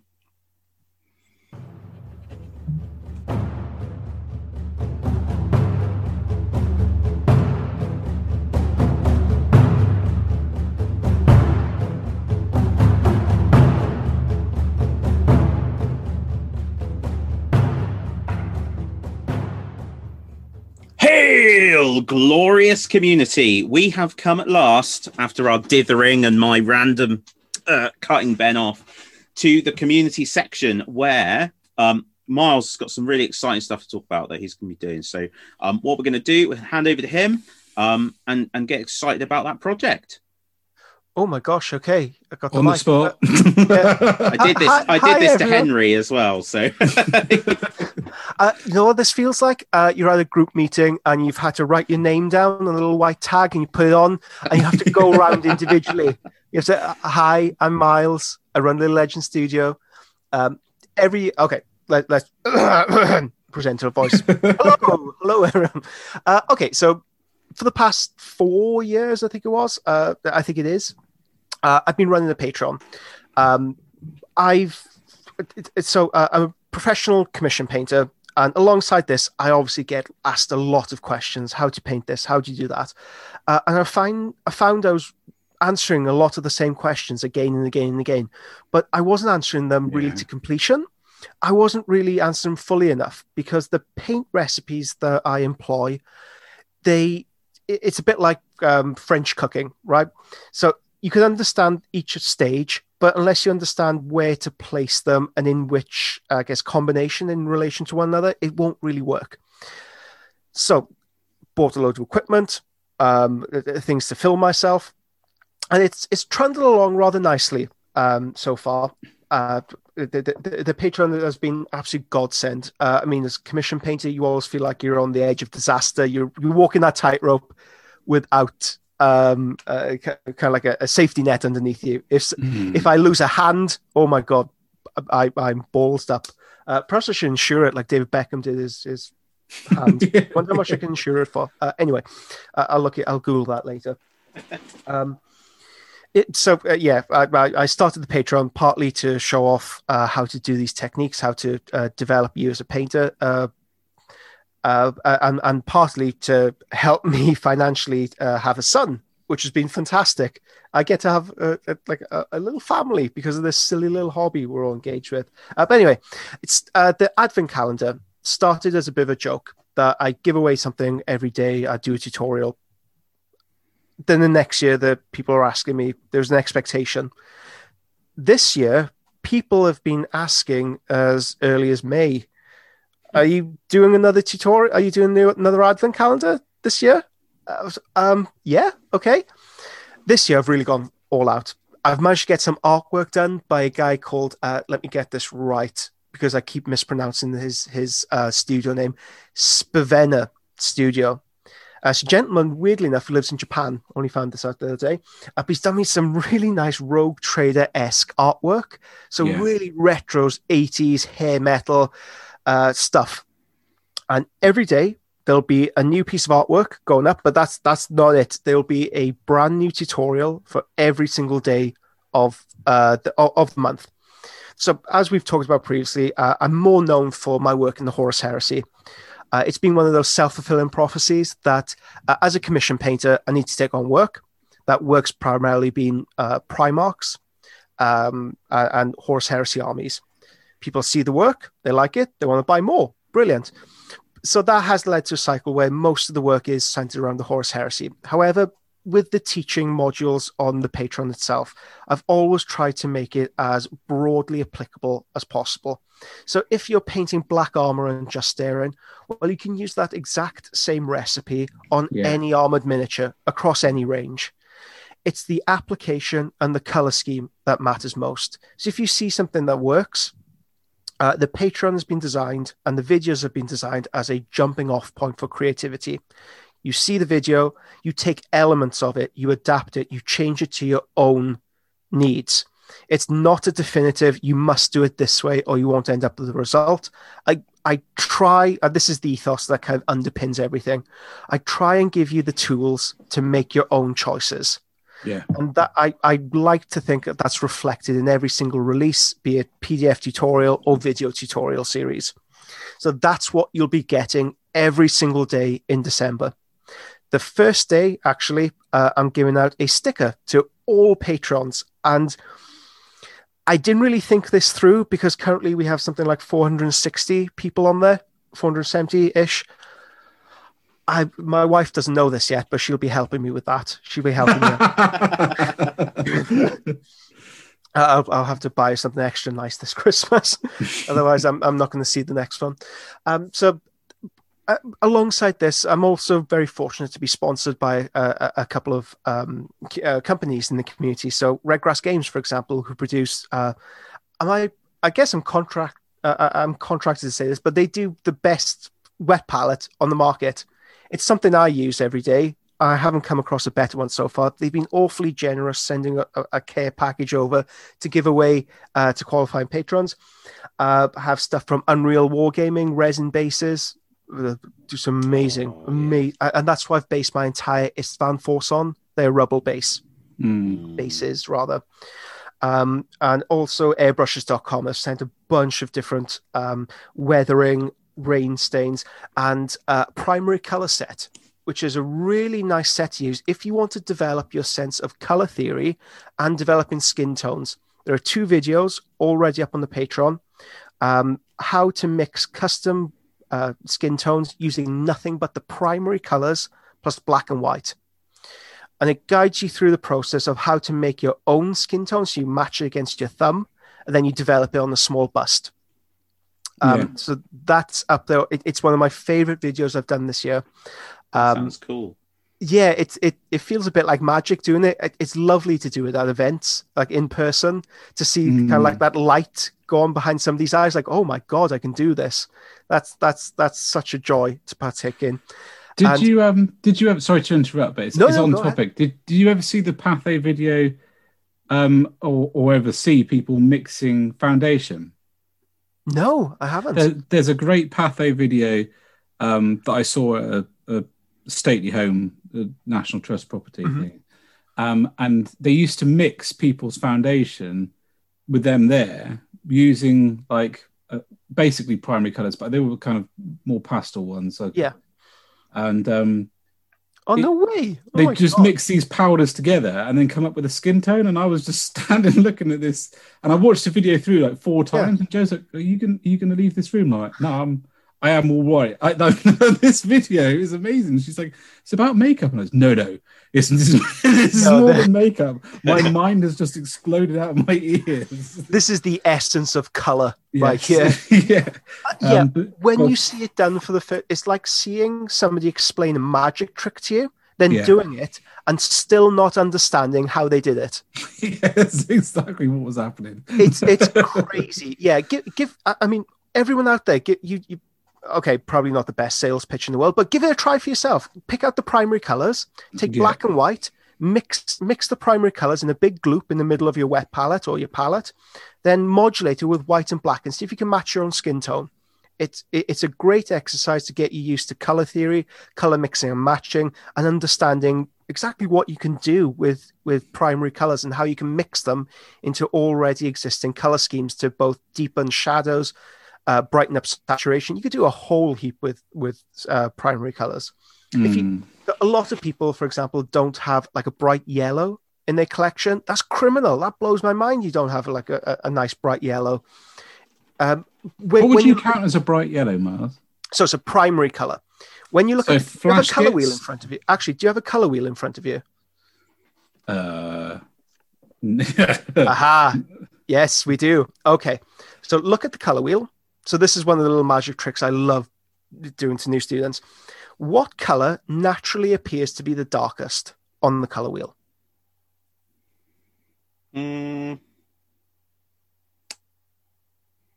Violet? Yeah. So violet to blue. In actuality is navy blue. That's the darkest naturally occurring color that there is. So we can say that has the lowest value of any color, and value is the scale from white to black. Now, which color naturally appears to be the brightest? Well, that is yellow. Yeah, exactly. So when you are highlighting miniatures or when you're shading miniatures, try and add a pinch of yellow to the highlight, and that knocks off any chalkiness to the paint. And conversely, if you're adding any shadows, try and adding a touch of navy blue in there, and they'll deepen the shadows without making them look uninteresting. Wow.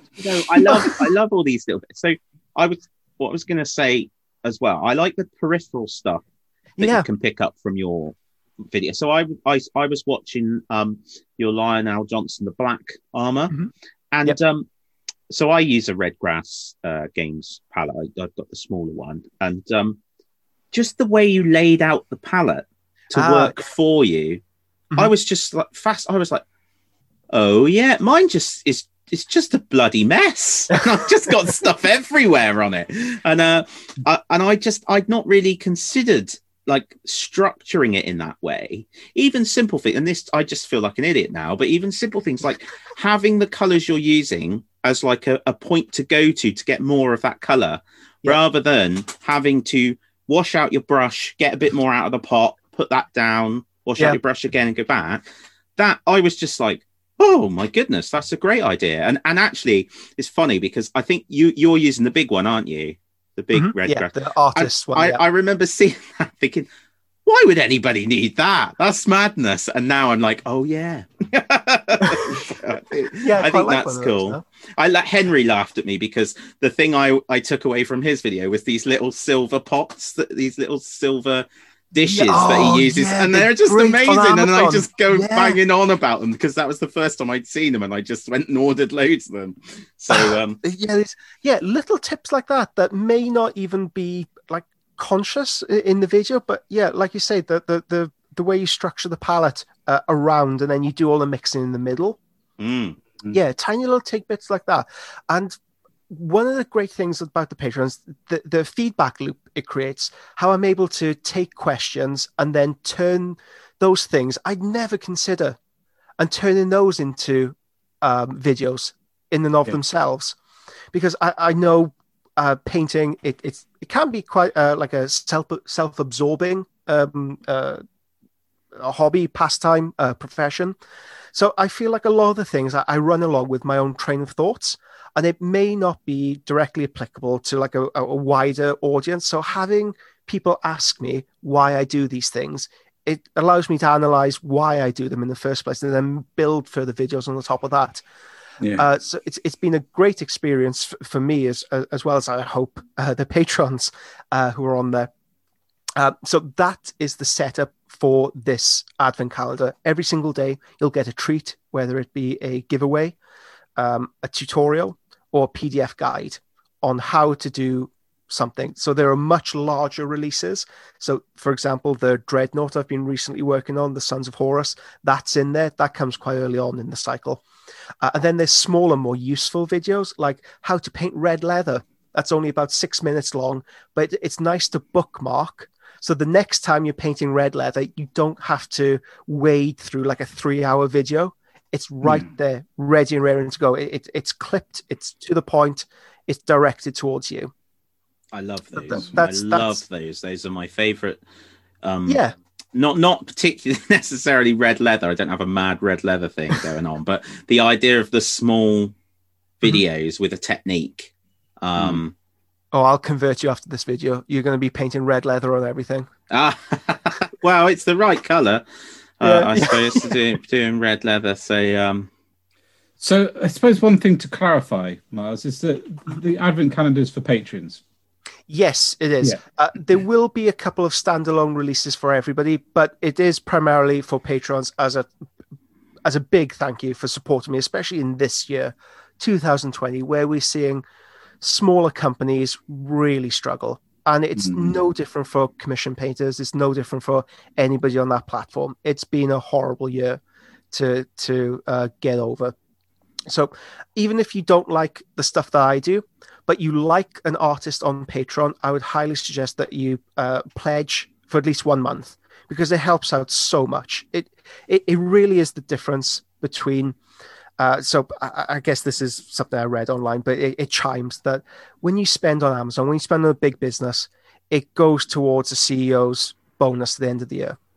If you spend local, that goes on ballet shoes for somebody, that goes on somebody's grocery bill. So buying small is such it's the lifeblood, I think, of this country, and it's the lifeblood of smaller artists who work in this medium. So if you do, if you love somebody's work, please consider subscribing to their Patreon or buying a piece of artwork from them.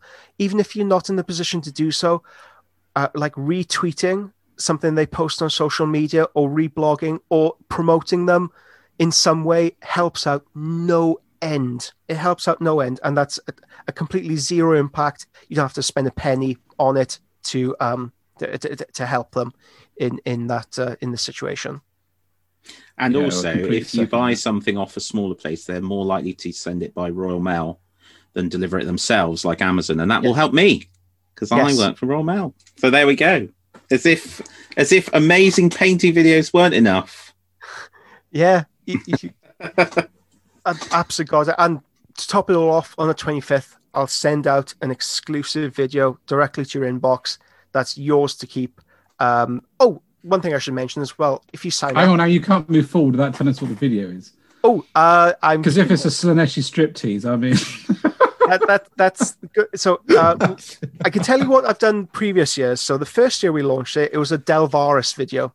So Delvaris is one of the, I guess, fan favorites of the Horus Heresy books. He is a boarding specialist on the Conqueror. So this is the guy who holds the ship whenever the Conqueror, the flagship of the World Eaters, is boarded. And he's an excellent, a superlative hand-to-hand combat man. So I show you how to convert him, how to paint him. Last year, it was a custom conversion by the Fenripian Forge for Remus Ventanus. So there's a PDF to go alongside that, talking about the construction from the artist who constructed him, as well as a full painting guide to go alongside him. This year, you're going to get something equally as special. Awesome. But not only do you get that, because of the way Patreon's structured, you don't only get the releases this month, you get all previous releases as well. You get the Lion tutorials, all of them, from non-metallic, true metallic hybrid, how to paint black. You get the Sanguinius tutorial series, you get the Painting the Legion series, you get word bearers, you get tanks, you get dreadnoughts. Hell, I'll even throw a teddy bear in there after this conversation. Like 4 years worth of content just at your beck and call, with full project explanations and PDF support for them. So it's a bit of a deal for $15 or 13-ish quid. Mm. Yeah, it is. Yeah, it's not a bad one. It's not a bad one to sign up for.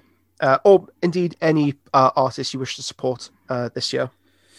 Well, I really appreciate that, Miles, actually, because given us just what you said about supporting businesses, we've tried our best this year to sort of get that message out. If the local companies, your local gaming place, the people who provide for your hobby, supporting them is awesome. And you going into it with that ethos just is such a superb way of doing things, because we all have different styles and we all like different styles. Yes. I have to say, 100%, I've had a look at both of the videos that you sent me across. They are brilliant.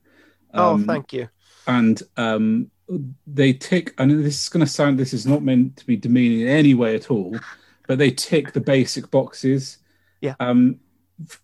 You can see the model in focus, which is really good, and you can see what you're doing, and you can see your brushstrokes, and you can see all of the things that you're talking about. So it's more than just, this is a rough guide of how to do my technique. You're picking up on what is a term we use in medicine. You're learning by osmosis. Mm-hmm. So there's even things that you're not necessarily being taught, that you are being taught just by being able to see it in that clarity of detail. So whatever kit you picked up, it was worth it, because they're great videos. Oh, I'm so happy you say that, because when you see the finished product, I do this with other artists, you see the finished product and you think, how on earth did they achieve that? The Patreon, the ethos from the very beginning is that I try and break down what seem like not mesmerizing, that's the wrong word, but inaccessible techniques. And I try and break them down into their simplest forms. I don't want to bamboozle you. I want to make this as clear a process as possible. So each stage is understood as simply as possible. And it's weird you say teaching by osmosis. Something I learned in university that's kind of like stayed with me in the background of I guess, like this background fuzz that goes into your day-to-day thoughts. There was a teacher of languages, and he believed you don't take any notes, you don't write anything down, but rather you force your brain to engage with the language and construct sentences. So he sits two people down in the room and he tells them some simple phrases, and then he starts speaking to them. It was French in this case. And the first half an hour is really torrid. But after that, your mind starts to get a handle of it. And I guess it's the same background fuzz thinking behind these videos that I'm trying to get you alongside me to do these techniques, to show you that, well, there's not much mystery behind them. They're simple techniques built one on top of another to produce the results. Yeah, it really comes across in the videos, really does. And I think it's worth saying as well, for anyone that is listening that's considered it but maybe hasn't signed up to anything on Patreon or isn't, if not overly familiar, but is a bit wary, Ben and I have joined a number of Patreons across the year, and it is such a user-friendly platform. And actually, there is something really nice about knowing that you're directly contributing to a person. In like you were saying then, Mars, it's not just going into some big coffer somewhere. No, you're really getting something, and you get access. Like, you can then ask people. You can ask questions and comments, and it's really good. So definitely, we'd encourage people to do it. It's brilliant. Absolutely. So I would encourage people, if you are new to Patreon, to use the web version of it. The app, not so great. It doesn't have a search function, which is still so frustrating even today. There is a website, littlelegendstudio.com. I post all links to Patreon tutorial. So if you prefer to find the tutorials through that, that's a way of doing it. But there is a search function when you look at it through the web browser. So that's how I recommend you navigate Patreon. Whenever I log into Patreon on my phone app, it informs me that it's a new access. I could have logged in 1,000 times that year, and it would send me an email saying it's clunky. Yeah, your Patreon has been accessed by a new device. Yeah. No, it hasn't. So something that I was mulling over sort of questions. So when we had Henry on from Cottle Paint, and he was talking about their Patreon, their 54mm miniatures, and the really obvious thing for me there was, well, I haven't really painted much in 54mm. So what would you say to me, if I was wary because of that? And I think for you, the thing that I wanted to ask was, like, one thing that puts me off a little bit from pushing my painting, I suppose, or learning it or trying out techniques on videos, is I don't get a lot of time, and I feel like I'm always working towards an army project, and it's almost like don't feel like I've got time to then go and learn techniques. So I'd just be interested to know what your thoughts, if anyone's thinking that way.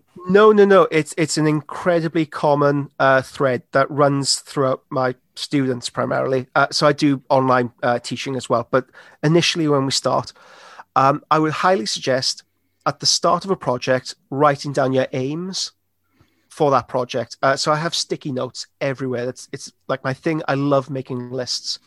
So with this Krieg army coming up, I know that I won't have much time to paint them up to the standard as, say, the Sons of Horus army I've just done, because there's simply too many of them to do it.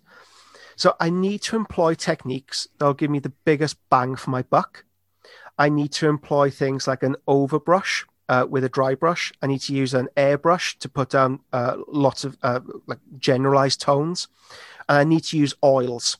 And oils, they're one of your biggest friends in this hobby. The use of oils will transform the way that you paint miniatures, because you don't necessarily need to employ a gloss varnish first.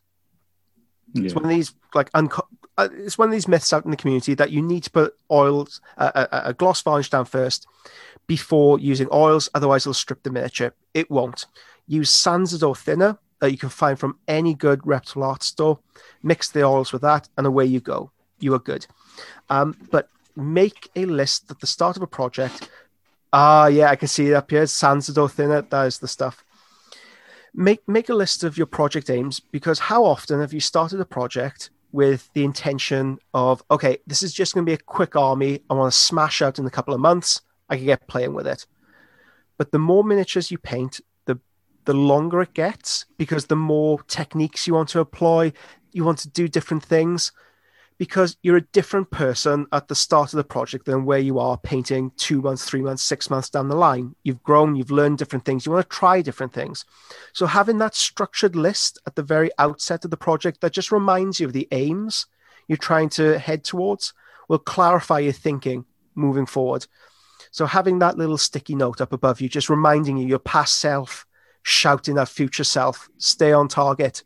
You don't need to try loaded brush here.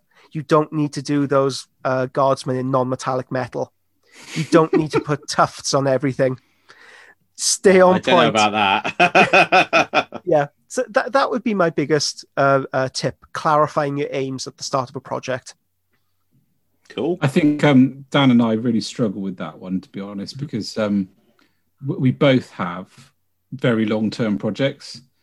Dan's is Corn and mine's my Space Force, and every year that goes by, our approach to doing things changes, but we're always trying to keep them in line with all of the other previous stuff we've done. And we actually spoke with Henry last episode, where drawing a line under each army and going, that Space Wolf Army 2020, that Space Wolf Army 2025, or whatever. And they don't all have to be together. Is maybe a fresher way of doing it. But I have this awful habit. Now I've chosen how to paint my Stormcast, for example. They will never change, because I expect my Stormcast army will grow into this massive thing over the years. And they'll just consume you. Yep. But like, I had this exact same thing, and it's your fault, I'm going to say, this morning. when I saw the Space Wolves that you painted, I was like, God damn it. Yeah. Because I need to put green in them now, and I haven't put green in them. Yeah. Oh, Miles, why did you do that to me?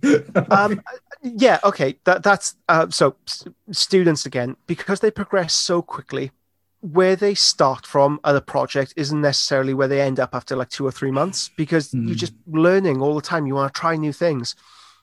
So I think what Henry suggests is a really nice way to kind of like underline projects. This is 2000. So I've learned, or I try and reinforce this: never go back and strip a miniature. Never change a miniature you've previously done, because that's such a time sink.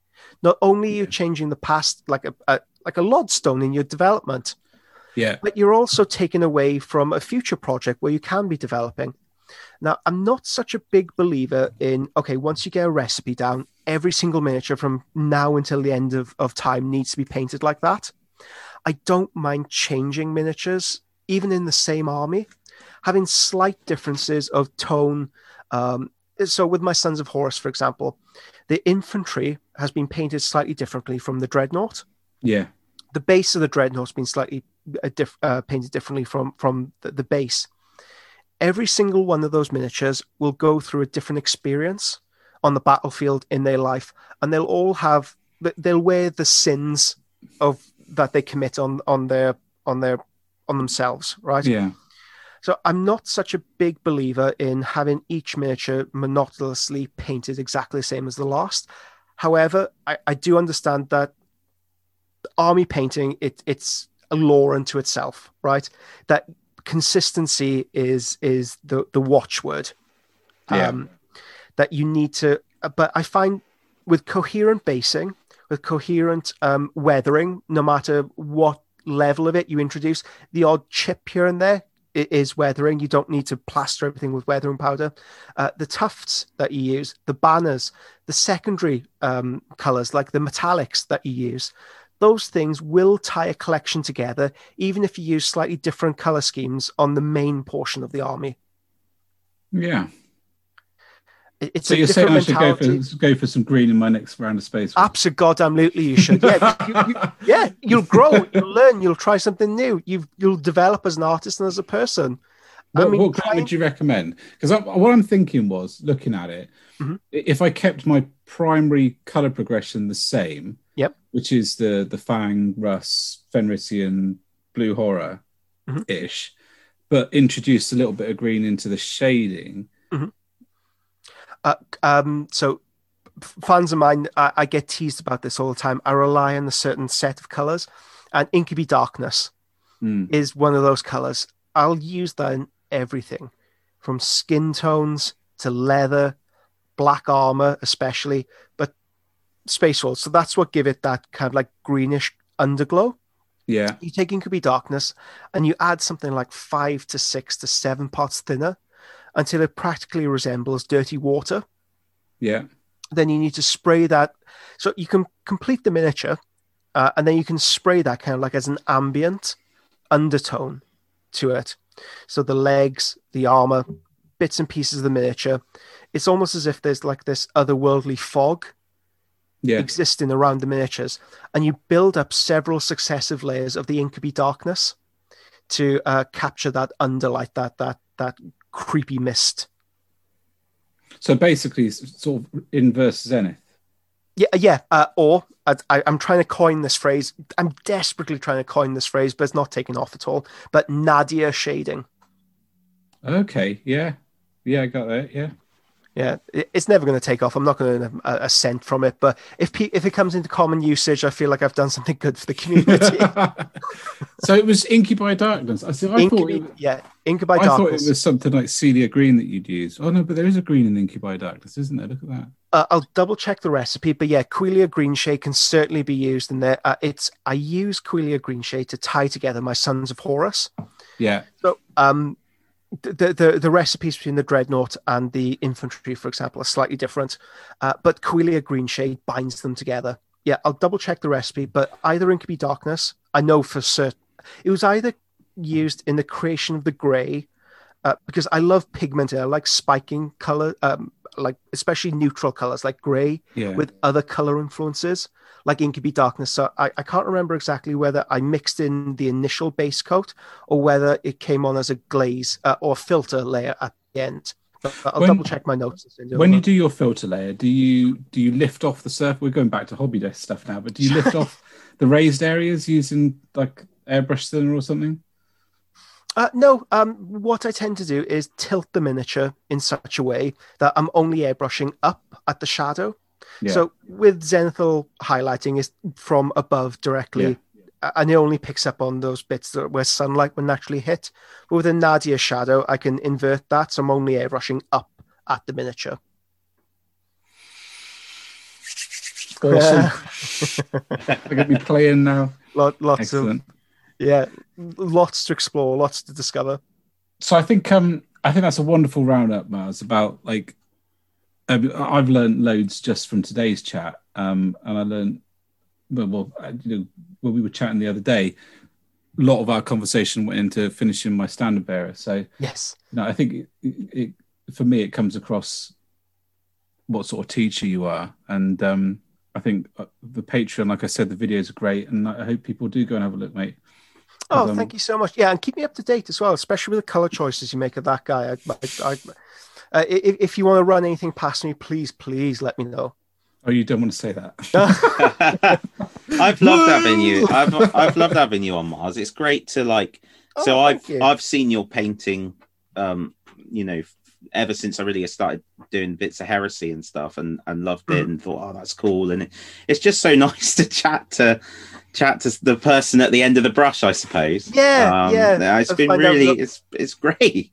So thank you. Mental case. Yeah. So the way I got into commission painting and Horus Heresy was actually through Angron. I was a wine merchant. I was flicking through Facebook or whatever during my lunch break, and Angron popped up. Whoa, what's this miniature? And I thought, well, I'm never going to want that miniature. I'm never going to want it for me. I'm never going to own a World Eaters army. No interest. But I really want to paint it. Good man. I wonder if somebody will pay me to paint it. And that decision has led me here, talking to you fine gents. Do you know what I found really interesting as well, actually? Is I've done it again, right at the end. I've come in with something. But if this has got anything to do with 3D printing, Dan, you've had No, not at all. What's been fascinating talking to you is like the extra stuff behind commissioning something for painting. So it's not just a case of I'd like this squad of Space Marines, and that's you're buying so much more, like the knowledge and the what you were talking about talking to people about concept around the Space Wolves and stuff like that, and the knowledge. I just think it's really interesting, and actually it shines a light on commission painting that maybe people don't see. Yeah, it's always been the intention behind Little Legend Studio to have a more bespoke service. So it's not a case of, could you paint my 20 goblins? We don't tend to do that sort of work. It tends to be people who want to develop a theme. I mean, everything you talk about in your show, theme, concept, color palettes, what do you want to say? What do you want to represent with this army? I think it comes across in the work as well. It's not just like cut and paste recipes. It's individualized to you. It's an expression of your own tastes, but we get the pleasure of doing it. That's ace. Brilliant. Awesome. So We've got one last little chat to have about any random stuff that we can think of, which I'm sure we'll fill up with something in the wild section. But thank you very much for that, Mars. Awesome. Oh, it's my pleasure.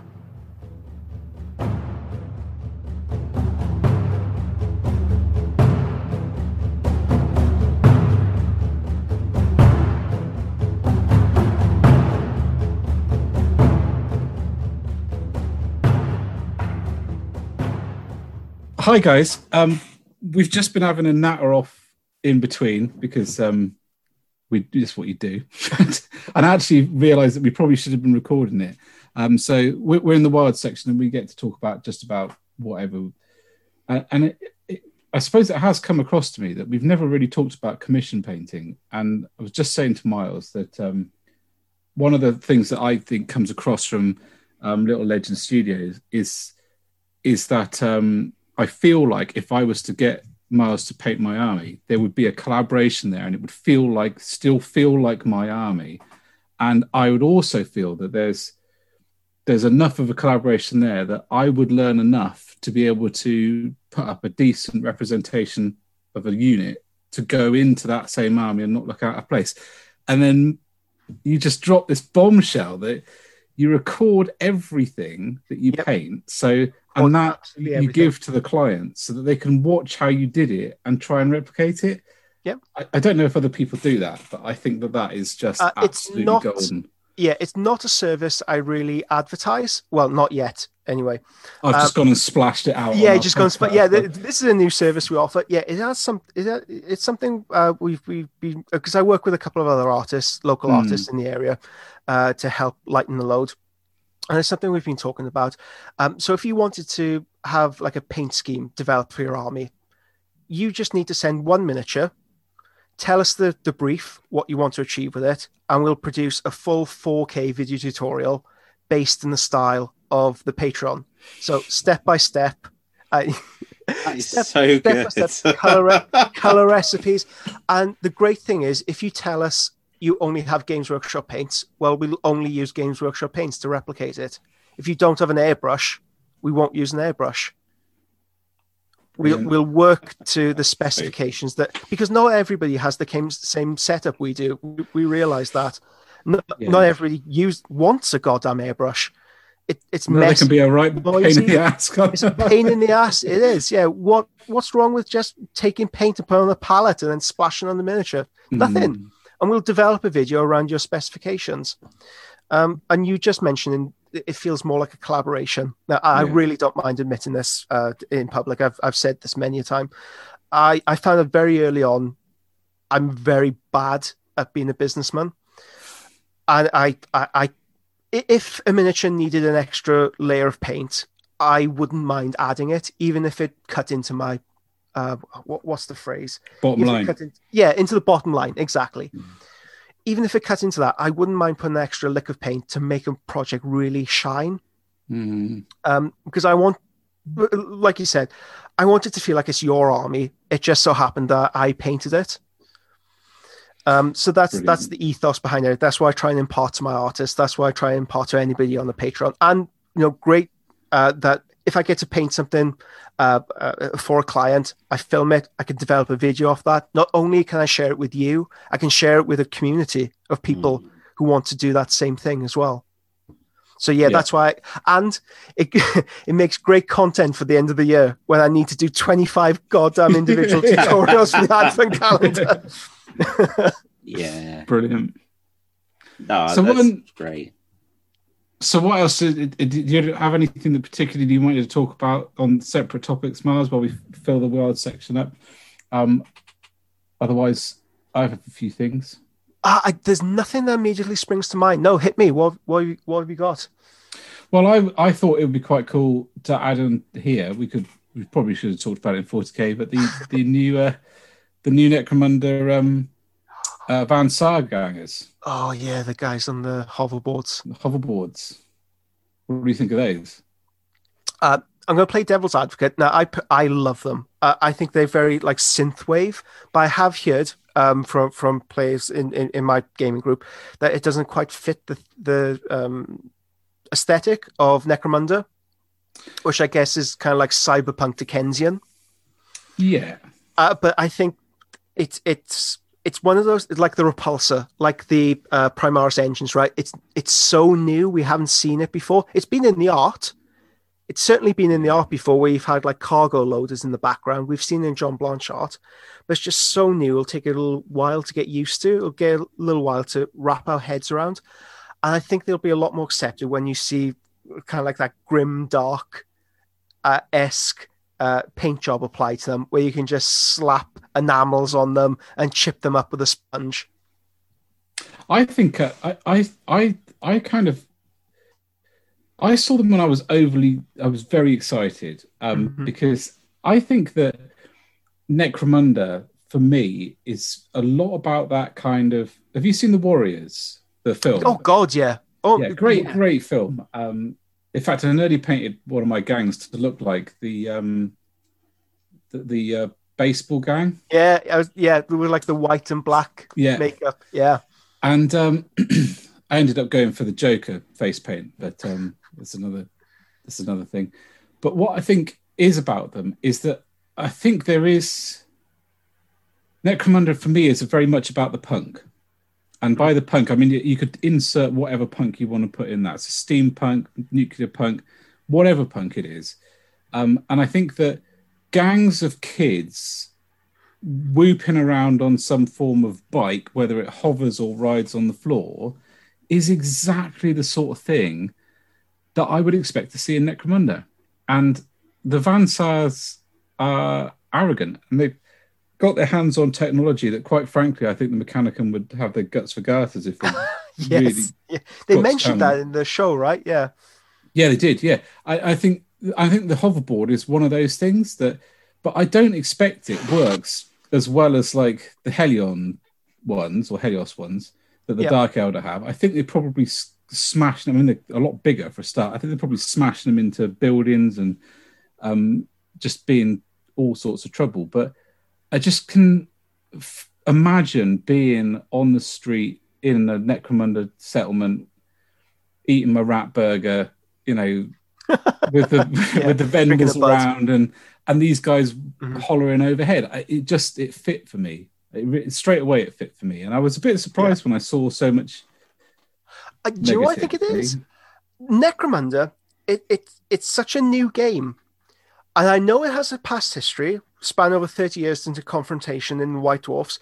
Yeah, but we've never had this much information about the individual gangs up until this point. There've been blurbs, snippets, certainly, but having these like full plush. I mean, I play Goliath in Necromunda. That book is freaking amazing. The Book of Chains. It gives you so much detail over the creation of the gang, how they just interact with each other and other gangs in society. It's a new, changing, evolving game, and I think these new things. You might have a bit of like a quizzical look. I'm not sure about that. I'm sure, like when you put it like that, these young guys just hollering and whooping and zipping around the height. Yeah, it makes perfect sense. I think you've just completely stolen my thunder, because that's exactly what I was going to say. What you could do, say it again and just edit me out. Yeah. No, I do think it's you do see it a lot now. Because I think we even mentioned it last time we recorded. If you compare how much is available now for Necromunda to what was available the first official Necromunda time round, the box that Ben's got behind him there, so much more has been done. Much more has been done now that the aesthetic or what have you is being developed far beyond what it was when that game went off sale. Chris, a friend of mine, Chris, is just mad about Necromunda, and he's just constantly gibbering in excitement. If you're looking to develop yourself as a painter, get a Necromunda gang, because they have armor, they have skin, some of them have fur. So, there's just a multiplicity of different textures that you could develop, and you could even do like a concept thing with maybe like 2 light sources. You could do a really, really cyberpunk synthwave concept. Yeah, so magenta from one side, turquoise from another. No. My mind has just exploded on itself. Yeah. Oh, no. Last month's White Dwarf, one of the Games Workshop artists, he did a brilliant thing. Okay, he had limited time. I loved reading this because this is exactly what I do. He had such a limited time to produce his gang. He needed to do a color scheme to fit in with his time frame. So all he did with the Delac is just do an under lighting to the face. With the black, and that's all he needed to do, and they looked amazing. Yeah, there's so much to do with Necromunda. I've just got this image of a gang of warlocks standing outside the front of a bar, like with the neon lights on the different sides of them. That would look so good. It's really easy to do with an airbrush as well. Yes. Yeah. Is that Maxime Corbiel? Yeah.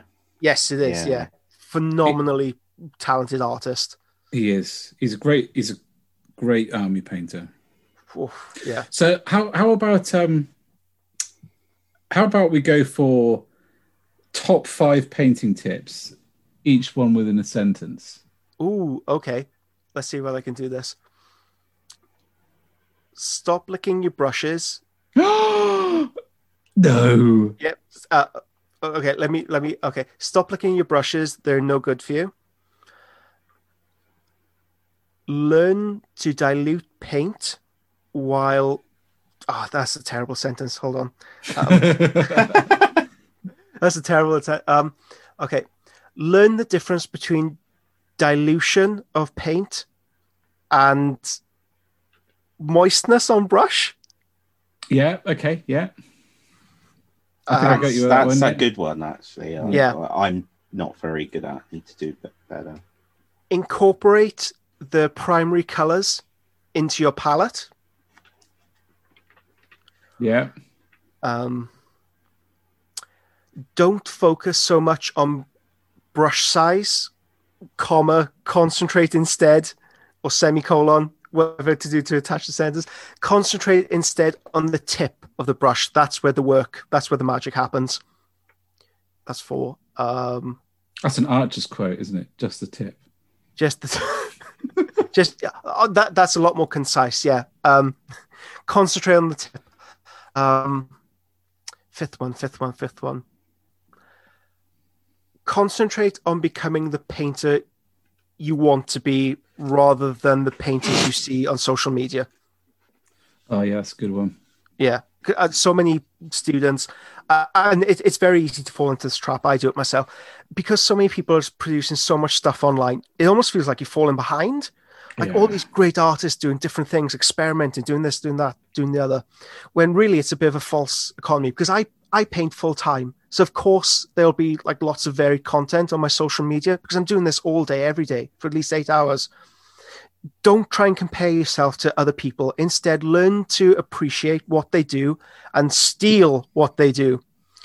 Incorporate their style, the things you enjoy about their work into your own work and become the painter you are rather than trying to imitate somebody else. Yeah, love it.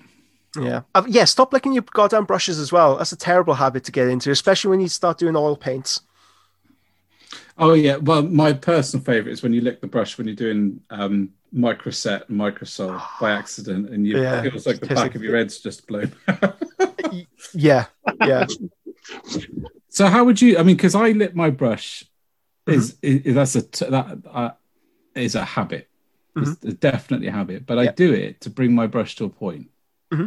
So what you could do is, do you have a brush nearby? I have far too many brushes. Grab a brush. Okay, let's try this. I'm gonna lick it. Oh my god! Oh my god! I'm a full-on break. I'm having like PTSD flashbacks to Nam now.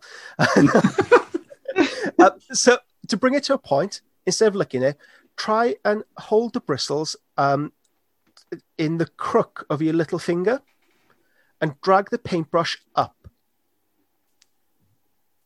Not sure I understand that. So hold on. This would be so much easier if I could get my camera to work. So hold the brush as you normally would during a painting session. Yep. Right. Now, so on the same hand... This is great radio. Yeah, that you hold the brush. Yeah.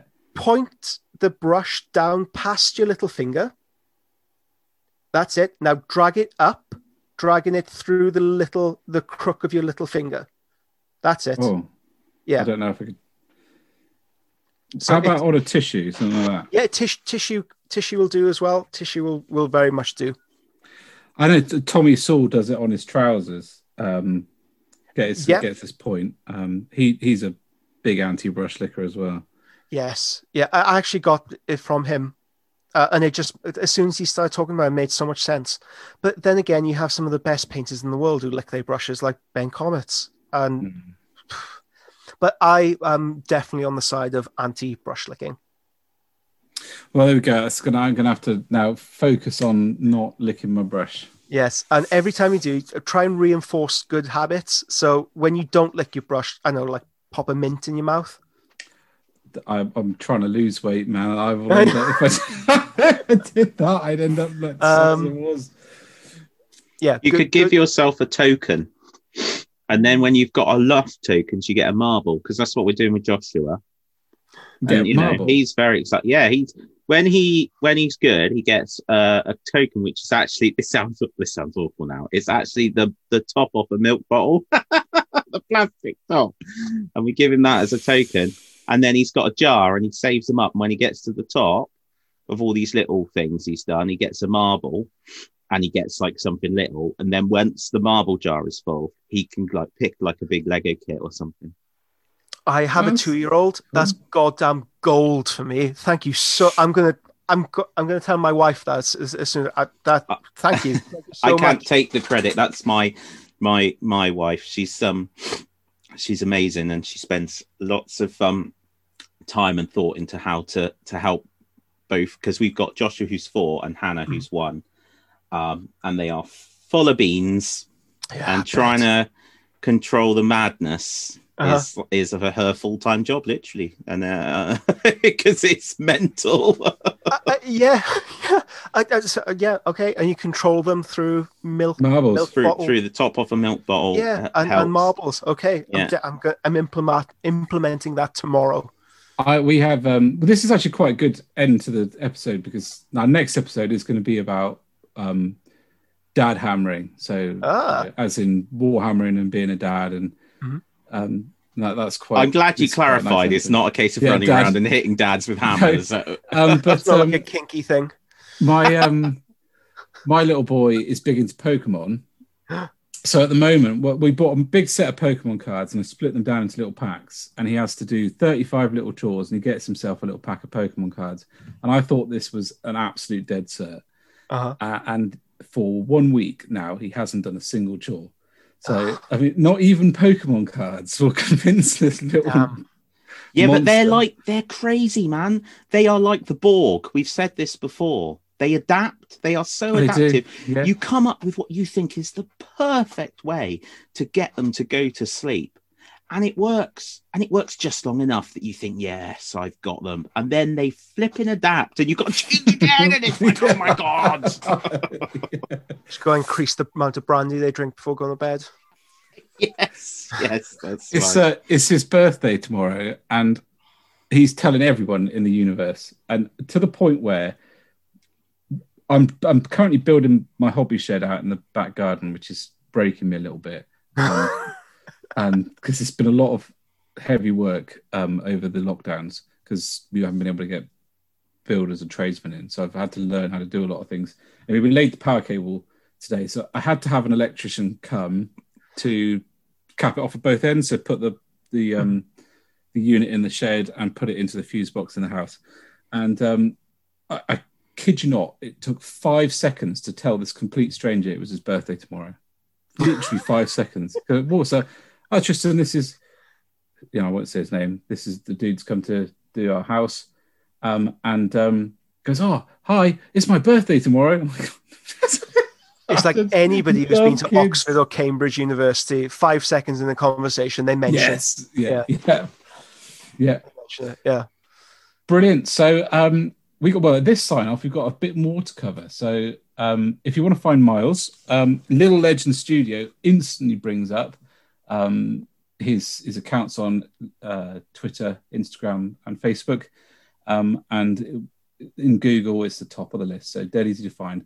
Little Legends spelled LIL, and then Legends. So missing out the tool in the middle of this. Yes. Little Legends. And Dan and I, if you're feeling adventurous, can be found on Twitter, Instagram, and Facebook at the Two Piece Podcast. And we do have a website, although it's not been particularly well maintained. Time constraints and all that. At the two is twopieceinapod.com. So it's been an absolute pleasure having you on, Miles. Oh, it's been so fun. So thank you so much for having me on. And at that tip with the marbles, my God, I feel like my world has been. I feel like I'm seeing color for the first time. And if it's okay with you, we'll invite you on again in the future. Oh, hell yeah. Absolutely. Anytime you want, guys. Listener questions, your questions, whatever. Yeah, please do. Yeah, absolutely love this. Brilliant. Well, it's been episode 59. Episode 60 will be out hopefully in 2 weeks. Where, like we said last time, we'll be doing a little bit on parenting and hobbying. So if anyone has any tips or ideas or questions, please send them our way, and we'll try our best to find someone who knows what they're talking about and ask them. Absolutely. Thanks, guys. Thanks for joining us. Thank you.